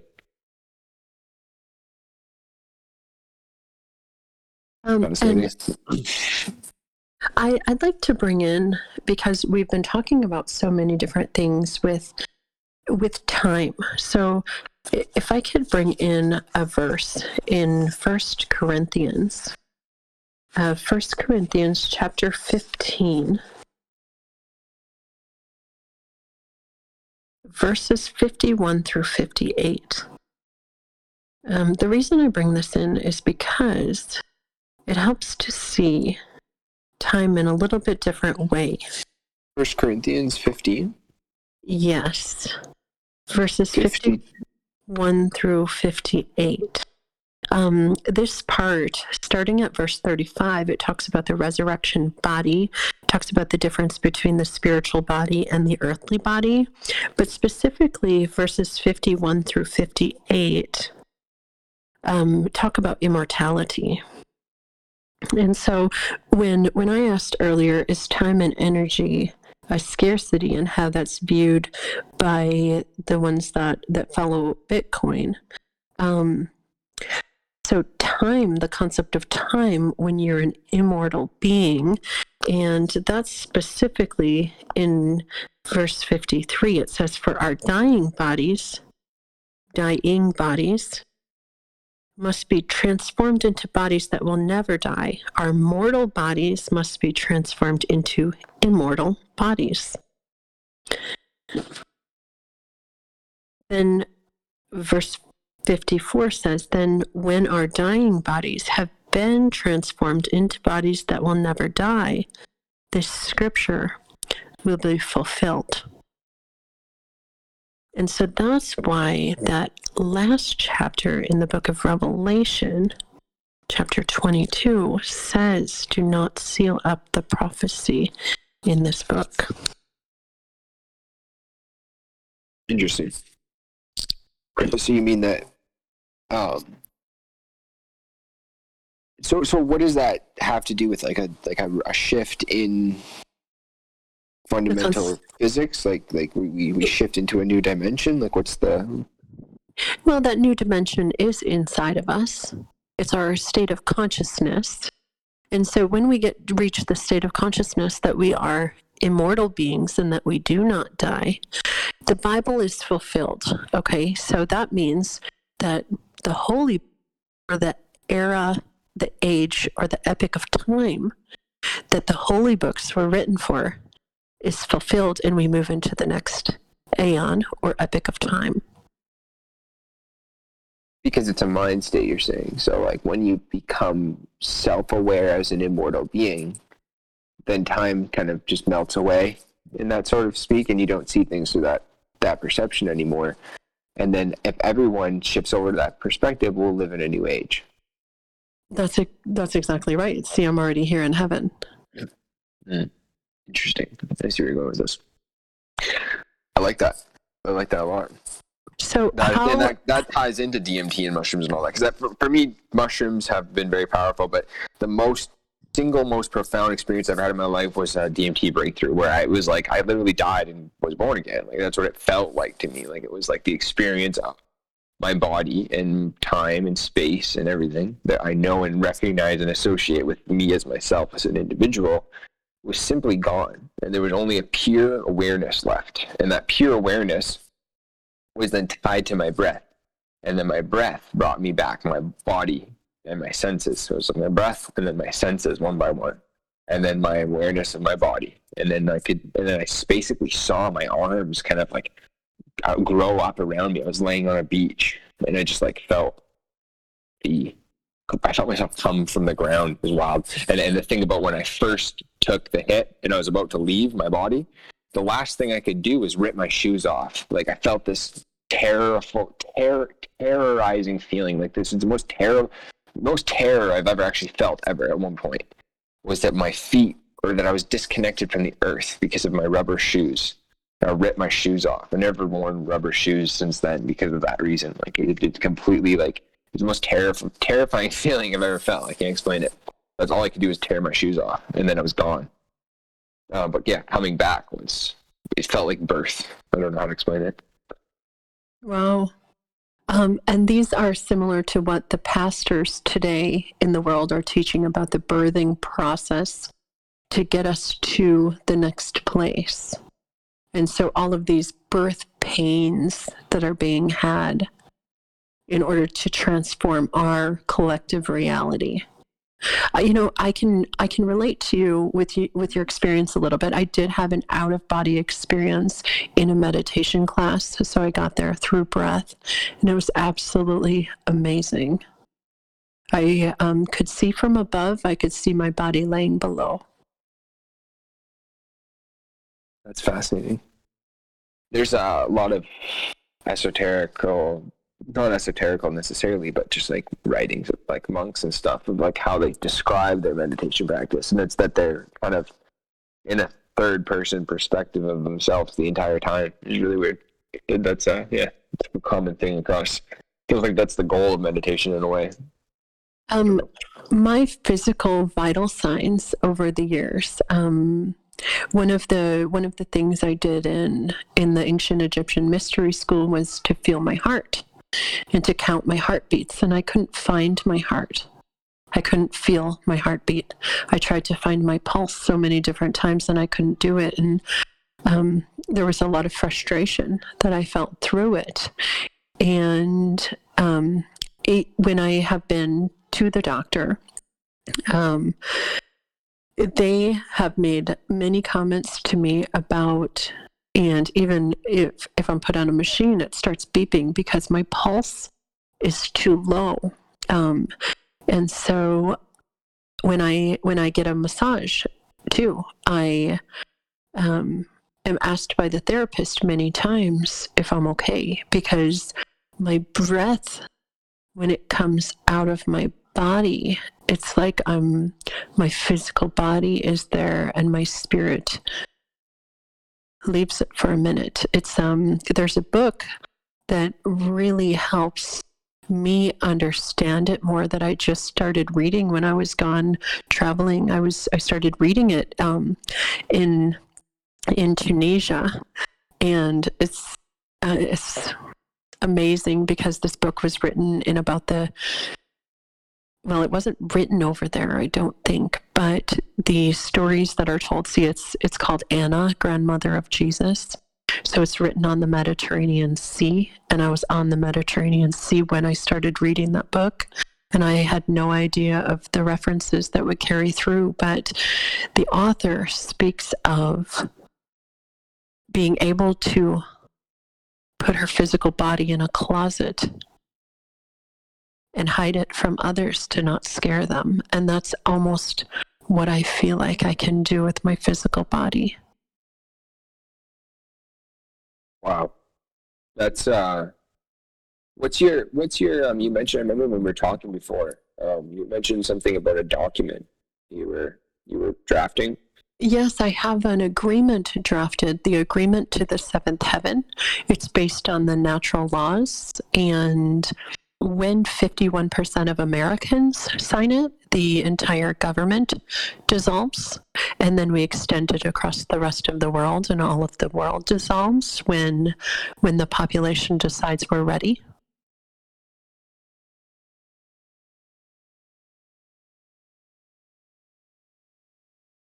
Sorry about that. My button wasn't working. Yeah, that's a like, so. And is this backed by like legal documentation, basically? Like, if they sign it, then it overrides all the existing laws in a court of law, or how does that work? Well, according to the Constitution and the what's it called that was written before the Constitution? I can't remember the name of it.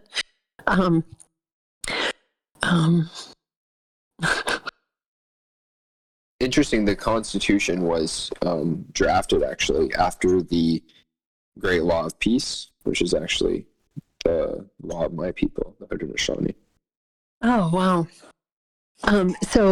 But this allows, see, we're the only government in the world, we have the only government in the world that allows for when our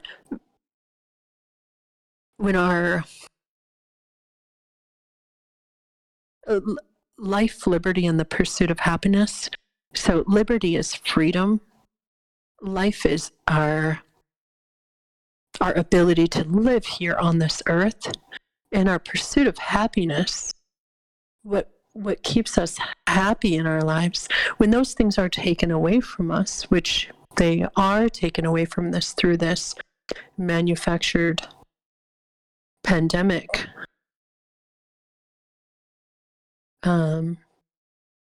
when they are taken away from us, we have the ability to create our own concept of government, because that's what a government is. It's just a concept, just an idea, similar to what the government said Antifa was, just an idea, right?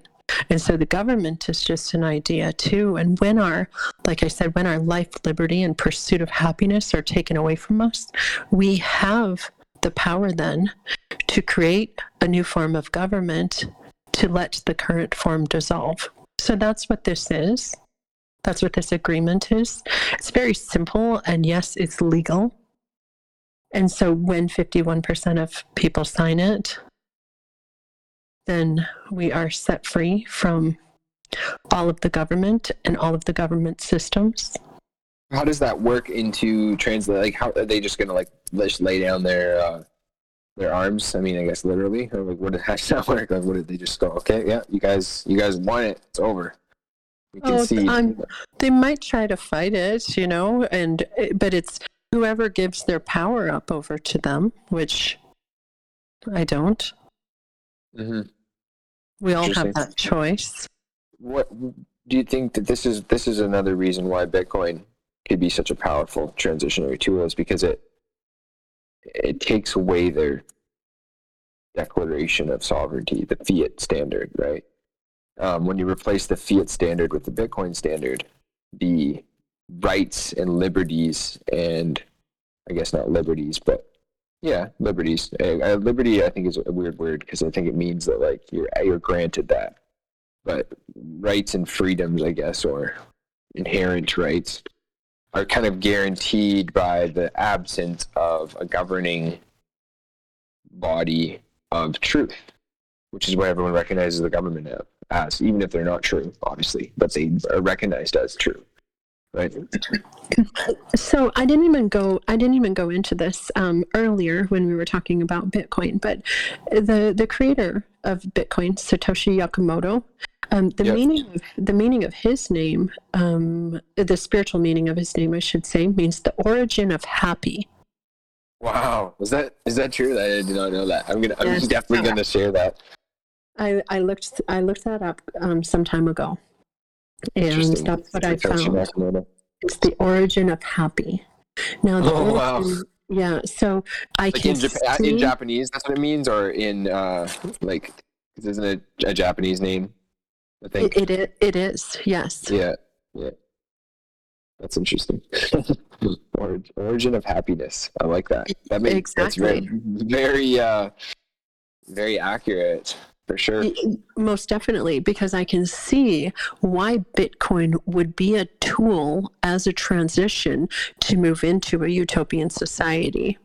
100%. To me is like literally all I think about, because once I discovered what it really was, like, funny story, when we actually had some Bitcoin about 10 years ago, I didn't really understand what it was or take it seriously at all. I got gifted it by a friend that was into computers, and he was just like, "Here, hold on to this, it'll be worth something." I was like, "Sure, man." And then I just, lost track of the time. It's probably in a landfill somewhere. I have no idea. And then I heard about it again in 2017, 2018, when there's like that boom, right? And I just kind of was like, whatever. Like, I've heard about this before, but whatever.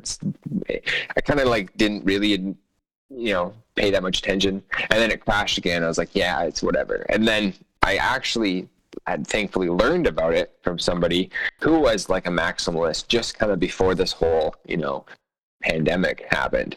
And right when like March 2020, April 2020, like when all that happened, I was just like kind of discovering what Bitcoin really was. And then the price dropped when everything dropped, and I was like, oh, nice, just convenient timing. But I then kind of went on this journey over the last few years almost now of just exploring what the implications of that mean. And I just like, it's not like about getting rich. It's not about, it's not about any of that, which is kind of what draws people into it. Obviously, I think originally that's kind of like the beauty of it. It's like kind of like, oh, hey, check this out, and like you can buy this and you can get rich. So that's kind of what people think of if you just say Bitcoin to the average person. They're like, oh, I already missed out on that. That's what they'll tell you, because they'll think the price at whatever it is now. I don't even know because I don't really pay attention, because to me the price doesn't matter. But the price is like 57,000 American. Yeah. So it's like people are like, oh yeah, it's too late for me to buy a Bitcoin, right? Because they're imagining, them buying Bitcoin at $1, whatever it was, right? And it's like, no, you're missing the whole point. It's not about that. And like, if you think about, if it's just a number bias, I mean, a Bitcoin breaks into 100 million pieces, right? So a Satoshi today is fractions of a cent, right? So I mean, you can still buy units and get rich off of them in the future, if that's your goal. But I think that's just what the average person from a fiat mindset is. And this is the debate inside of the crypto world, where people are like, oh, we have cryptocurrencies and we have this thing and we have that thing and it does this and it does that. But like at the end of the day, all it is just like an online casino essentially. And you're just gambling on some company's proposals and ideas and infrastructure and whatever it is. But they all have a CEO and they all have like a head of a company and they all have like some form of consensus and agenda that is kind of what drives their model and their price and their value, right? And it's like a stock market or a casino. That's all it is. And Bitcoin maximalists are just like, no. None of that is even like relevant. Bitcoin is a thing of its own. It's its own. It's a thing that does different. It makes everything different, and you can't come back from it. You can't go back at all. And I believe this is already happening. Myself, this is like, I don't work for fiat anymore. I no longer, like, for me, it doesn't even exist. All I do is this stuff here, like this podcast stuff and writing a book. And for me, I'm focusing on food production for my family and people I care about, right? Because I foresee a future where, relying on the system in any way, shape, or form, it's called opting out on every layer, is going to become important, because as these sort of powers that be kind of cling to their structure of power, I think that it's, I don't know, it's not going to be an easy road, I think, especially for people that don't want to jump through every hoop they throw at you in their mechanism of control, right? Because like, if they get their way, they would like an irreversible dystopia. So on the way to that, while we wait for Bitcoin to kind of eat the world, right? Because it wins the energy equation. And this is why I was mentioning before, is that all of these groups and these corporations and these governments and these entities and these nefarious groups, they all own Bitcoin. They're buying Bitcoin. They own tons of it. They have their ways of doing that, and it shows. Like, it's a ledger. It's an open ledger, and some groups are open about what they own, and some groups have open investments, and those open investments are groups like BlackRock and things like that, and they own a lot of Bitcoin. And there's a reason why the Chinese government owns a lot of Bitcoin, regardless of what they say and ban Bitcoin for the 8th time. They still own a lot of Bitcoin, and this is why, because it wins the long game, and they know that everything's going to be valued in that one day. So they better like get a lot of it and stop their citizens from getting it and get them all under their artificial omniscience, so they can control the narrative into the future for as long as they possibly can. So I think opting out on every layer and getting yourself food security and food sovereignty is essential, and I encourage everyone to do that. And I think that the more of little groups of individuals and then other groups of individuals that form collective groups of food sovereignty will create food sovereign networks that will be traded with on the Bitcoin network. And I think it'll all kind of lead to the, this is just kind of like a meme in the Bitcoin culture, but like the Citadel future. And I think that is the tribal future of humanity, that long form, combined with the hemp plant, unites the world in a unified law of peace, because we don't have a need for a third-party parasitic organization that like pits us against each other. Everyone has a surplus of resources, and everyone has a surplus of energy, because this is another thing that Bitcoin is doing for the energy world, is it flips the energy crisis narrative on its head, the whole false carbon crisis narrative, and this whole rationing carbon, let's lead to we're going to ration and tax your carbon use, and it steers it towards, hey, actually, let's stop wasting energy and let's monetize it, right? Like Bitcoin, you can mine it anywhere. So with a satellite link, right? It doesn't matter where the energy is. So when energy is not economical to bring to market for energy producers, instead of burning it off and doing nothing with it, it incentivizes the use and the repurposing of that energy into a monetary form. And this is a long form implication to a world where no energy is ever wasted. So you're not growing food in Brazil to ship to China, to get like packaged and transported, to be shipped to the UK, to then be like sent through a warehouse over to like Holland and then back to the USA and then shipped down to Mexico.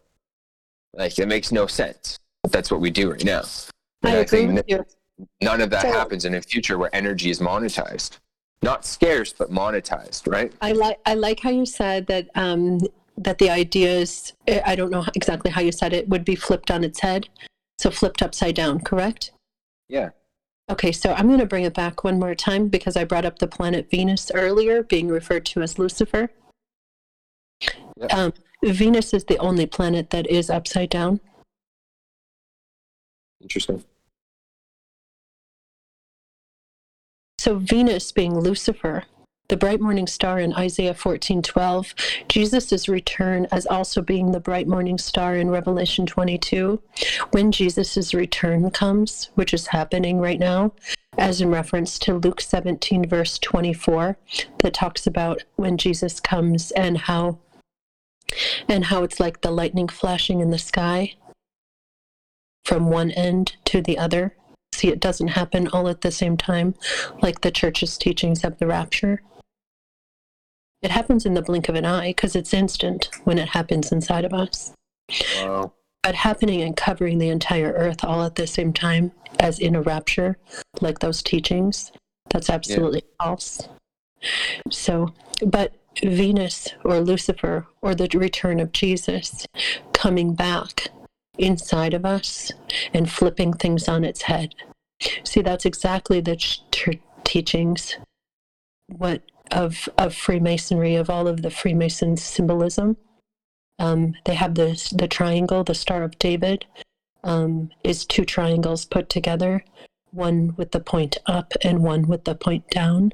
One is with the God energy and the other one is with the goddess energy.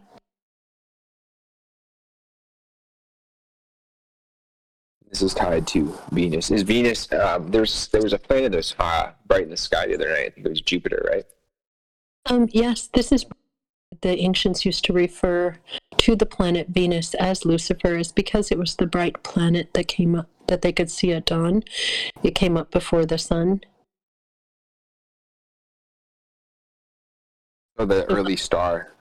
Yes. The east. Did it come up in the east as well, or?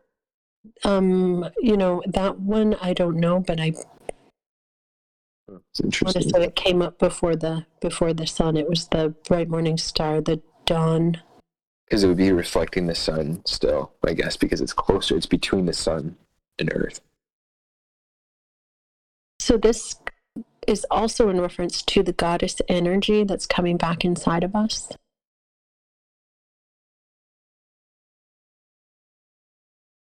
Wow. Very fascinating. We've been activated for this time, and it's really amazing to just follow our intuition and do as we're told to do by spirit, and making sure that our intention, similar to the rainbow serpent story, that our intention is aligned, the root of the intention is aligned for bringing peace and harmony to the world.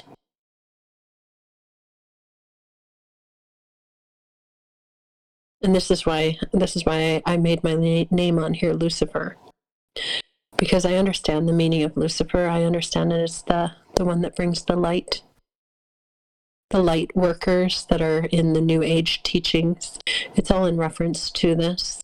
And so a lot of people get triggered out of fear, but it's one more step to overcoming fear because of the conditioning, the manipulation, the indoctrination that we've faced in our lives. And so overcoming this fear head on is very important. That's how we overcome all fears. What do you think about the laser eyes, like the Bitcoin community, right? That's the whole thing, like Bitcoin till like laser eyes till hyper Bitcoinization. And that's the premise of it. I don't even know where it came from. It just became a meme, and someone said laser eyes to 100K, and then everyone put laser eyes on to signify they were like Bitcoiners, and then it became like a Bitcoin maximalist thing, and then it became like, oh, now we're just laser eyes until everything is Bitcoin, until it beats the world. And it's like kind of like inner light or something, right? Like, Sure. It can be in reference to that. I guess I don't know that much about the laser eyes, but I did see it in reference to Bitcoin. yeah, it's just become like a meme of the culture. I'm not too sure where it came from, but it's one of those interesting things that just gets adopted, right? I wanted to bring up one more verse in the same chapter that I was in 1 Corinthians 15, because we're talking about kingdoms in Daniel 2, and this is exactly what this speaks of. 1 Corinthians chapter 15, verse 24 says, After that, the end will come when he will turn the kingdom over to God the Father, having destroyed every ruler and authority and power. Interesting. And 26 says, or 25 says in the version, this version, he must reign till he hath put all enemies under his feet. Thank and you. The last enemy that should be destroyed is death. Yeah. Exactly. So this all lines up to the clay that I said we were walking on. So destroyed under the feet, we're going to be walking on it, aren't we? Wow. Yeah. Wow. That's fascinating. Crazy stuff. So do you think that like there's a future of like, where do you see the world in 1,000 years? Like where do you see us in planet Earth? What do you see? I don't know if anyone hardly is ready for what I see for our future. Our future is really a beautiful place. I will tell you that for sure. It's different from how we live today, because imagine living in peace and harmony with the animals on the earth, because the animals on the earth don't need money. I can. My people used to live in harmony with the animals on the earth not too long ago. So, what does peace and harmony with the animals exactly look like? That's the part that gets a little bit crazy. I think we're just at we're at one with the principles of nature, and we don't waste anything, and we don't everything is in balance, right? Then we live in hormesis with the balance that exists, and we don't try to impose our will upon nature anymore. Like, whereas today we kind of have this like distorted view of, I just call it the colonizing mindset of, hey, we're going to come in here, we're going to chop down these forests, we're going to till this land, and we're going to like force it to do what we want, and we're going to do all these things, versus the traditional way of, from my perspective, is, you let the land do what the land does, and then you can help guide the land, or you can kind of follow as well. And if you do that properly and you walk together with the land, then the land will reward you, and you'll reward the land, and then there'll be plenty and bounty for everyone. Those are kind of some of the teachings. Most definitely. So we're talking about. We've talked about a lot of things. I wanted to mention earlier about June 22. So we were talking about, yes, giving back to the earth, and there's a couple concepts that I've been given on my journey. I've been sharing them on my Instagram page. My Instagram is Katie A. Clapper. But one of them is the part about using our physical bodies, anyone that does not transform into an immortal being. When the physical body sees death, we typically put it in a coffin and place it under the earth. However, I shared having our physical body go into a capsule that gets planted in the earth and a tree growing out of it. If I was going to die on this earth, my physical body, that's the way that I would want to give back. I would want to bring a tree back through through my body and give, really good give idea. back. Yes. And so imagine this being done across the planet, feeding the earth with our physical body, and the earth then becoming alive again. That's really cool. Because I like the earth has been dying. Sounds like a startup. So I'm giving ideas, no problem. I have many ideas. Someone out there start a cremation capsule. You plant a tree inside of a capsule with your ashes, and then you go. Well, they already have them. See, I don't think that they're legal in the United States, but they have them, I believe, in Italy. The company that I found that sells them. I really encourage this to take over and be the new way of any body that meets death to be given back to the earth, because no matter what, we all give to the earth. If it's our thoughts, or imagine people that have not given to the earth in a positive way, but at least their body can give back to the earth. So that energy should, and we've been taking care of our physical bodies. There's been a huge trend in health.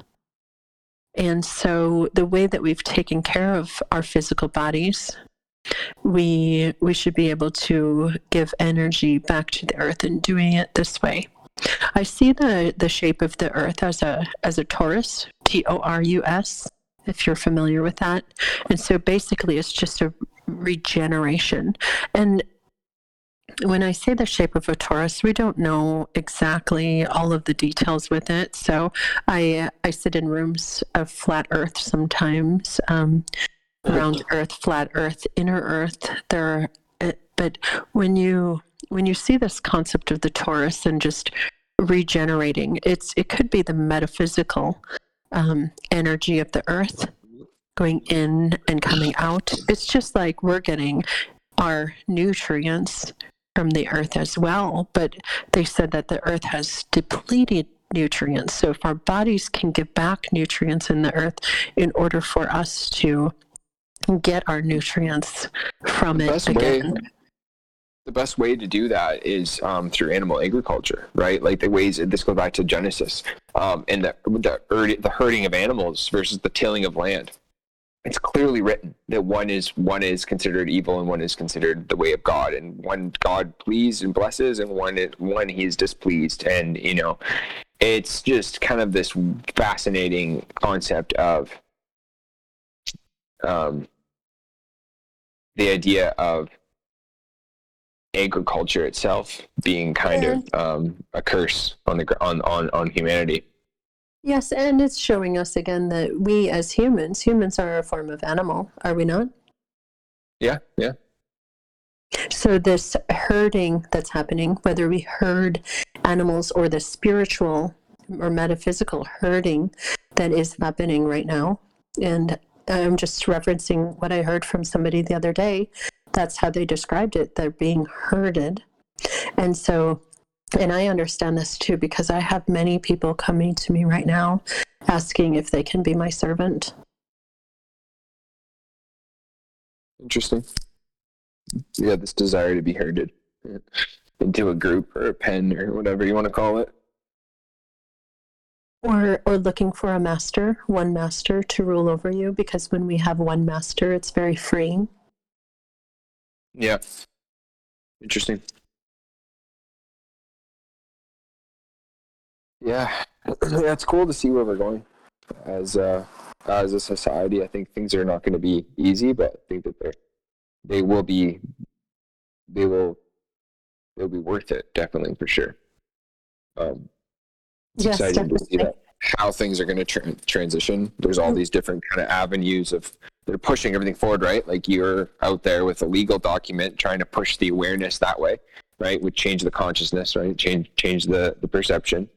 And then there's, everything else. There's people into, pushing the permaculture and the how to raise animals in a holistic method and regenerate the earth, like you said, right? With the use of these sort of ancient practices that we've sort of forgot about in a way as a species, and bringing them back, and that kind of reconnection with the land, and like I said, a resource-based economy, but not so much of an economy like you said, and more of just like an existence, right? And yeah, it's really cool to see how everything's coming together to do that. I think Bitcoin kind of forces the powers to be to subscribe to that version of the future as well, based on laws of physics, I guess. It comes down to, like, you know, if you drop something, it's going to fall to the earth. And it's all a mathematical equation, isn't it? Similar to the concept of the astronomy with the planets and the revolutions and the stars. Yes. And that is totally math. That's all it is. And that is why the holy books were written. Wow. That's crazy. Crazy to think about. So back to Daniel 2. Do you think, like, what is the percentage of chance that the stone being referred to could be Bitcoin, do you think, as a consensus? Like, do you think that it could be a possibility, or? Yeah, most definitely. Most definitely. There's a lot of different ways to look at it. So, because you're saying the stone that turns into the mountain, correct? Yes, and how it smites the image, and it kind of takes them all down. Most definitely. I think that is a great reference. Which verse does that specifically say it in? Because I'll read my version. It's at the end. Yeah, I don't have it in front of me. Right, hold on one sec. Well, let me see. Oh, yeah. I like verse 43, how it says, this mixture of iron and clay shows that these kingdoms will try to strengthen themselves by forming alliances with each other through intermarriage. But they will not hold together, just as iron and clay do not mix. During the reigns of these kings, the God of heaven will set up a kingdom that will never be destroyed or conquered. It will crush all of these kingdoms into nothingness, and it will stand forever. That is the meaning of the rock cut from the mountain, though not by human hands, that crushed to pieces the statue of iron, bronze, clay, silver, and gold. The great God was showing the king what will happen in the future. The dream is true, and its meaning is certain.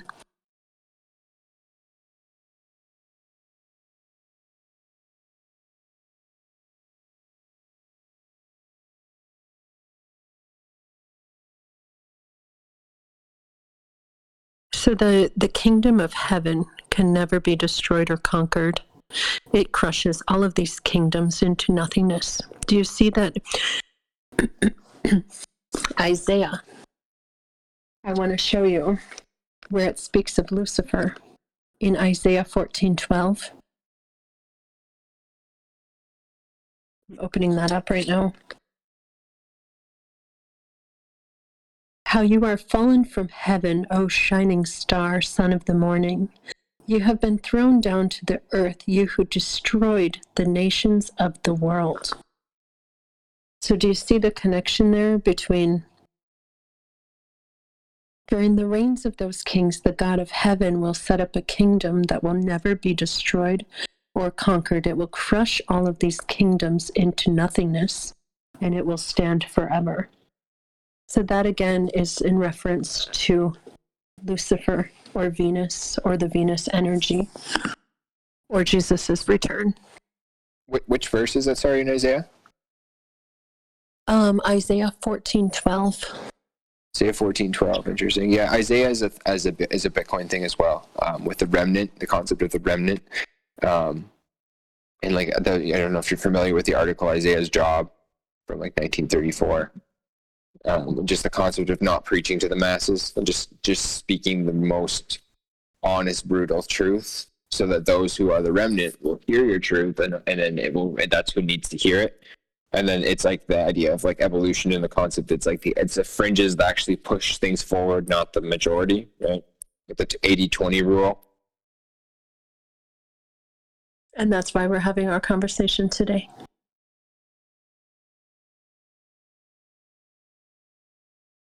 Isaiah 4:12, you said? No, 14:12. Oh, 14:12. I just think it's interesting to see the different translations and the different ways of saying these texts. 14:12. How art thou fallen from heaven, O Lucifer, son of the morning? How art thou cut down to the ground, which didst weaken the nations? Interesting. Son of the morning, yeah, Venus right there. It literally says that, O Lucifer, son of the morning. Huh. It's funny, isn't it? We have to just laugh now when we see what they really mean. Yeah, it's interesting. I'm having a Bible study written by the pastor that I talked about before, the one that lives in Pakistan. On the title is going to be something like, I believe it's going to be Call Me Lucifer. And the reason is because finding the interconnectivity of everything. We all are Lucifer. We all come at this time to destroy, to weaken the nations, to destroy the governments, and to bring unification. That's the concept of like the rebel, right? As well. The version here, 34, it says that thou sawest till that a stone was cut without hands, which smote the image upon his feet that were made of iron and clay, and brake them to pieces. And then was the iron, the clay, the brass, the silver, and the gold broken to pieces together, and became like the chaff of the summer threshing floors. And the wind carried them away, that no place was found for them. And the stone that smote the image became a great mountain, and filled the whole earth. That's what the Daniel 2:34, or 34 to 35 says that. And then there's also the. Are you familiar with in James? I think it's 5 or James 4 or something. It's talking about how the kings of the earth have robbed. They've robbed the laborers of their fruits of their labor through inflation. Essentially. It really says that, and it says that they'll weep and they're mourn or something. I'm trying to find that as well.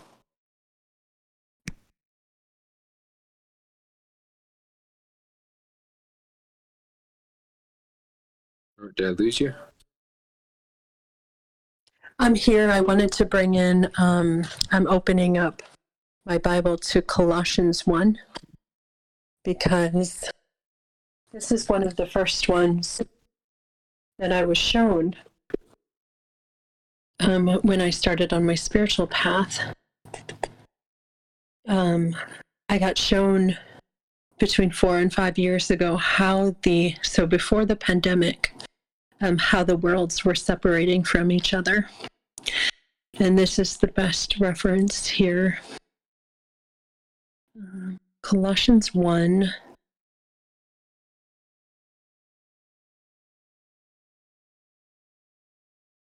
Starting in verse 15. Okay. Colossians is a really short book, so it's actually in I'll just start in verse 15. Christ is the visible image of the invisible God. He existed before anything was created and is supreme over all creation. For through him God created everything in the heavenly realms and on earth. He made the things we can see and the things we cannot see, such as thrones, kingdoms, rulers, and authorities in the unseen world. Everything was created through him and for him. He existed before anything else, and he holds all creation together. Christ is also the head of the church, which is his body. He is the beginning, supreme over all who rise from the dead. So he is first in everything. For God in all his fullness was pleased to live in Christ, and through him, God reconciled everything to himself. He made peace with everything in heaven and on earth by means of Christ's blood on the cross.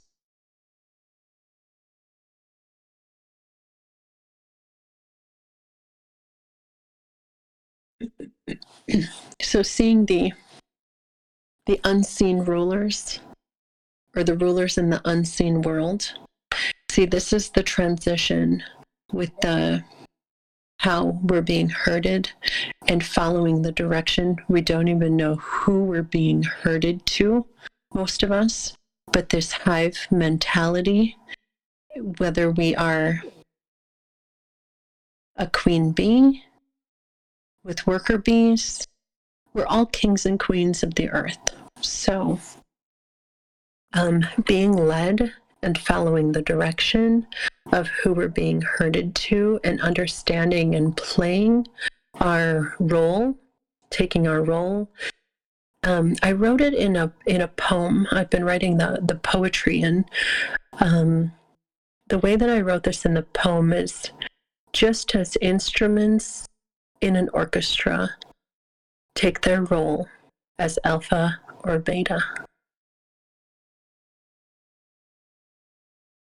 So understanding no matter which part we play, how we're playing our role, and we are the best one to play our role. There's nobody else that can play it for us. And so I have the domain name greatorchestra.com. And you know how Freemasons call God the great architect? Well, that would be one builder. And so I don't like to refer to it as the great architect. I like to refer to it as the great orchestra, because we are all parts and pieces of what makes up God. Yeah. That's like some people call that pantheism, I think, right? Oh yes, pantheism. See, I'm a believer of omnism and pantheism, which is the interconnectivity of everything. Yeah, I do believe that as well, 100%. Real quick, the James 5. So James 5, verse 1 through verse 5. James 5, 1 to 5, I guess. The whole thing, really. 1 to 6. But basically it just says that the rich men weep and howl. Their miseries are corrupted. Their miseries have come upon them. The riches are corrupted, and their garments are moth-eaten. Their gold and silver is cankered, and rusted, and shall eat your flesh as it were fire. You have heaped treasure together for the last days. Behold, the hire of the laborers who have reaped down your fields, which is of you kept back by fraud, crieth, and the cries of them which have reaped are entered into the ears of the Lord of the Sabbath. It's just interesting how it's like basically says like inflation. It's like talks about inflation to me. Which verses did you read? James chapter 5, verses 1 to 6. I didn't read the last two. I read it to 4. Okay, I wanna read it from my version too for understanding. Yeah, go ahead. It says, warning to the rich. Look here, you rich people, weep and groan with anguish because of all of the terrible troubles ahead of you. Your wealth is rotting away, and your fine clothes are moth-eaten rags. Your gold and your silver are corroded. The very wealth you were counting on will eat away your flesh like fire. Mm-hmm. This corroded treasure you have hoarded will testify against you on the day of judgment. That translation. That sounds amazing. For listen, hear the cries of the field workers whom you have cheated of their pay. The cries of those who harvest your fields have reached the ears of the Lord of Heaven's armies. You have spent your years on earth in luxury, satisfying your every desire. You have fattened yourselves for the day of slaughter. You have condemned and killed innocent people who did not resist you. Yeah, that's it. Basically, but specifically the part that's missing in that translation is right here. It says the Lord of the Sabbath. Specifically refers to that, which is interesting to me. It's like almost like I understand that. And so this is in verse 4, you're saying, and mine says the Lord of heaven's armies. And from my understanding, when we reach heaven, it is the Sabbath forever. Wow.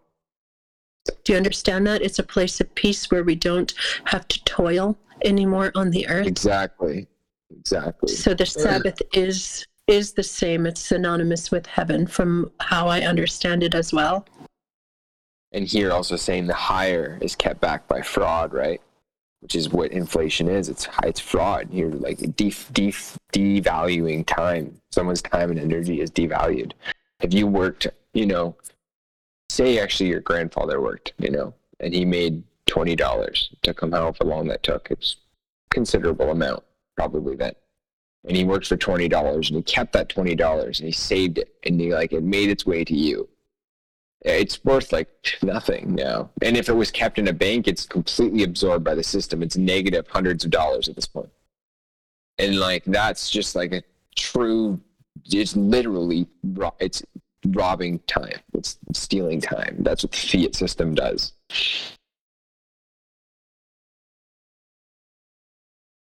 It's amazing. Do you want to talk about what heaven's going to be like a little bit more? Yeah, absolutely. I'd love to. You know the author C.S. Lewis? I do. I haven't read any C.S. Lewis. I've heard a lot of C.S. Lewis, a lot about C.S. Lewis lately, so it's probably something I should add to my reading list, but my reading list is already very full, so. Well, you know what? It's easier than reading, actually. Narnia. Narnia is in a movie. Okay. Is that C.S. Lewis? It is. Okay, wow. Yeah.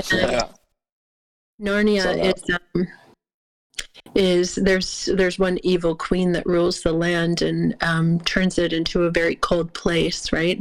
But when there's hybrids, there's human hybrids in here, which is very similar to the hieroglyphs, the drawings, I should say, from ancient Egypt, with the hybrids, the hybrid humans. And so this is what we're walking into too. So it's time to expand minds, retrain our brains. What's normal for our society is not normal for where we're going. And this is why people of the earth are having, why there's a mass psychosis. So you understand the definition of psychosis. Well, there's definitely a psychosis happening. It's easier to fool people than it is to convince them they've been fooled. And the fool hath said in his heart, there is no God. And exactly. And the definition of psychosis is one trying to distinguish what's real and what's not real. It's become a reality argument now. If you talk to most people that are subscribed to the narrative, you're now having a conversation and an argument about base reality. That's right. So this new place that we're entering is not like what we've been used to, what we've been told. So, allowing ourselves to have open minds as we move forward is really important.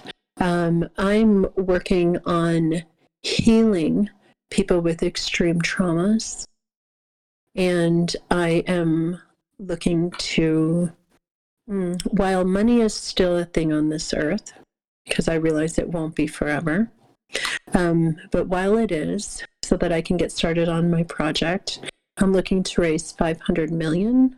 There's an abandoned village right now that was abandoned during the construction project that's waiting for me.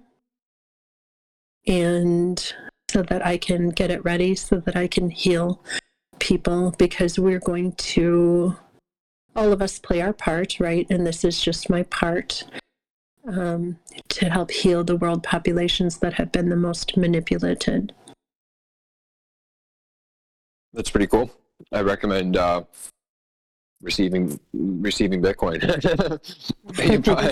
Would probably be a good thing, and store that wealth in Bitcoin so that it maintains its value and in fact goes up and increases its value, right?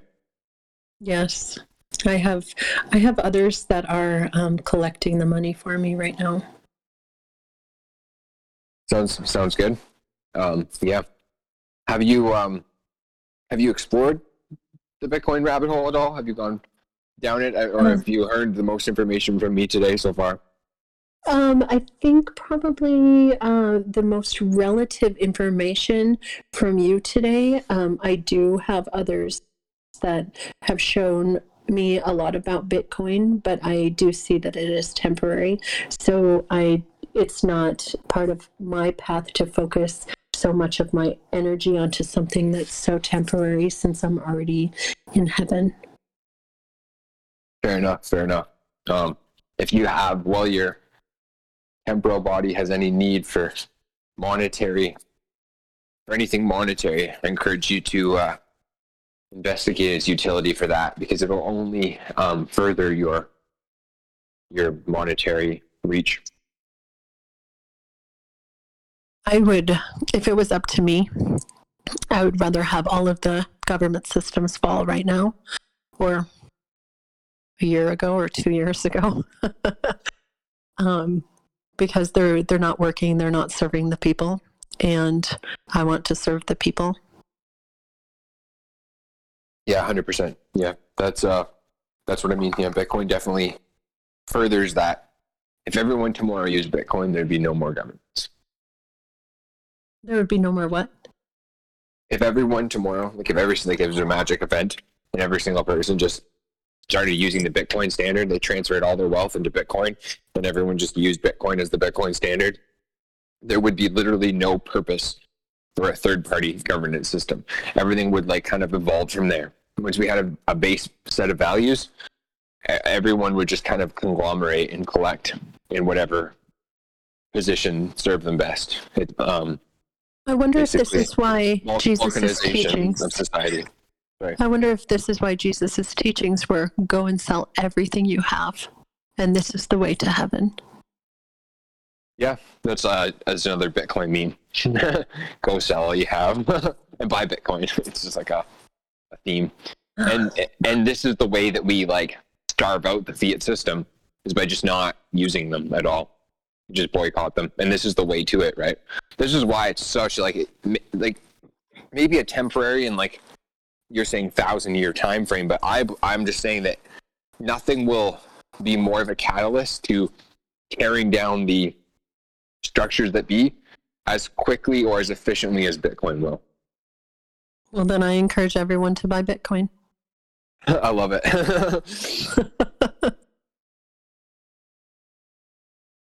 Because however, like I said, we have the control of time. So as soon as this happens, we can move into this utopian state. And this is control of time. Exactly. Bitcoin is a time chain. Exactly that. Perfect. And this is when then the new epic of time begins. Because the kingdoms are destroyed. Yes. I love it. Yeah. Wow. What an awesome conversation today. It was amazing. Thank you so much for coming. Yeah, you're welcome.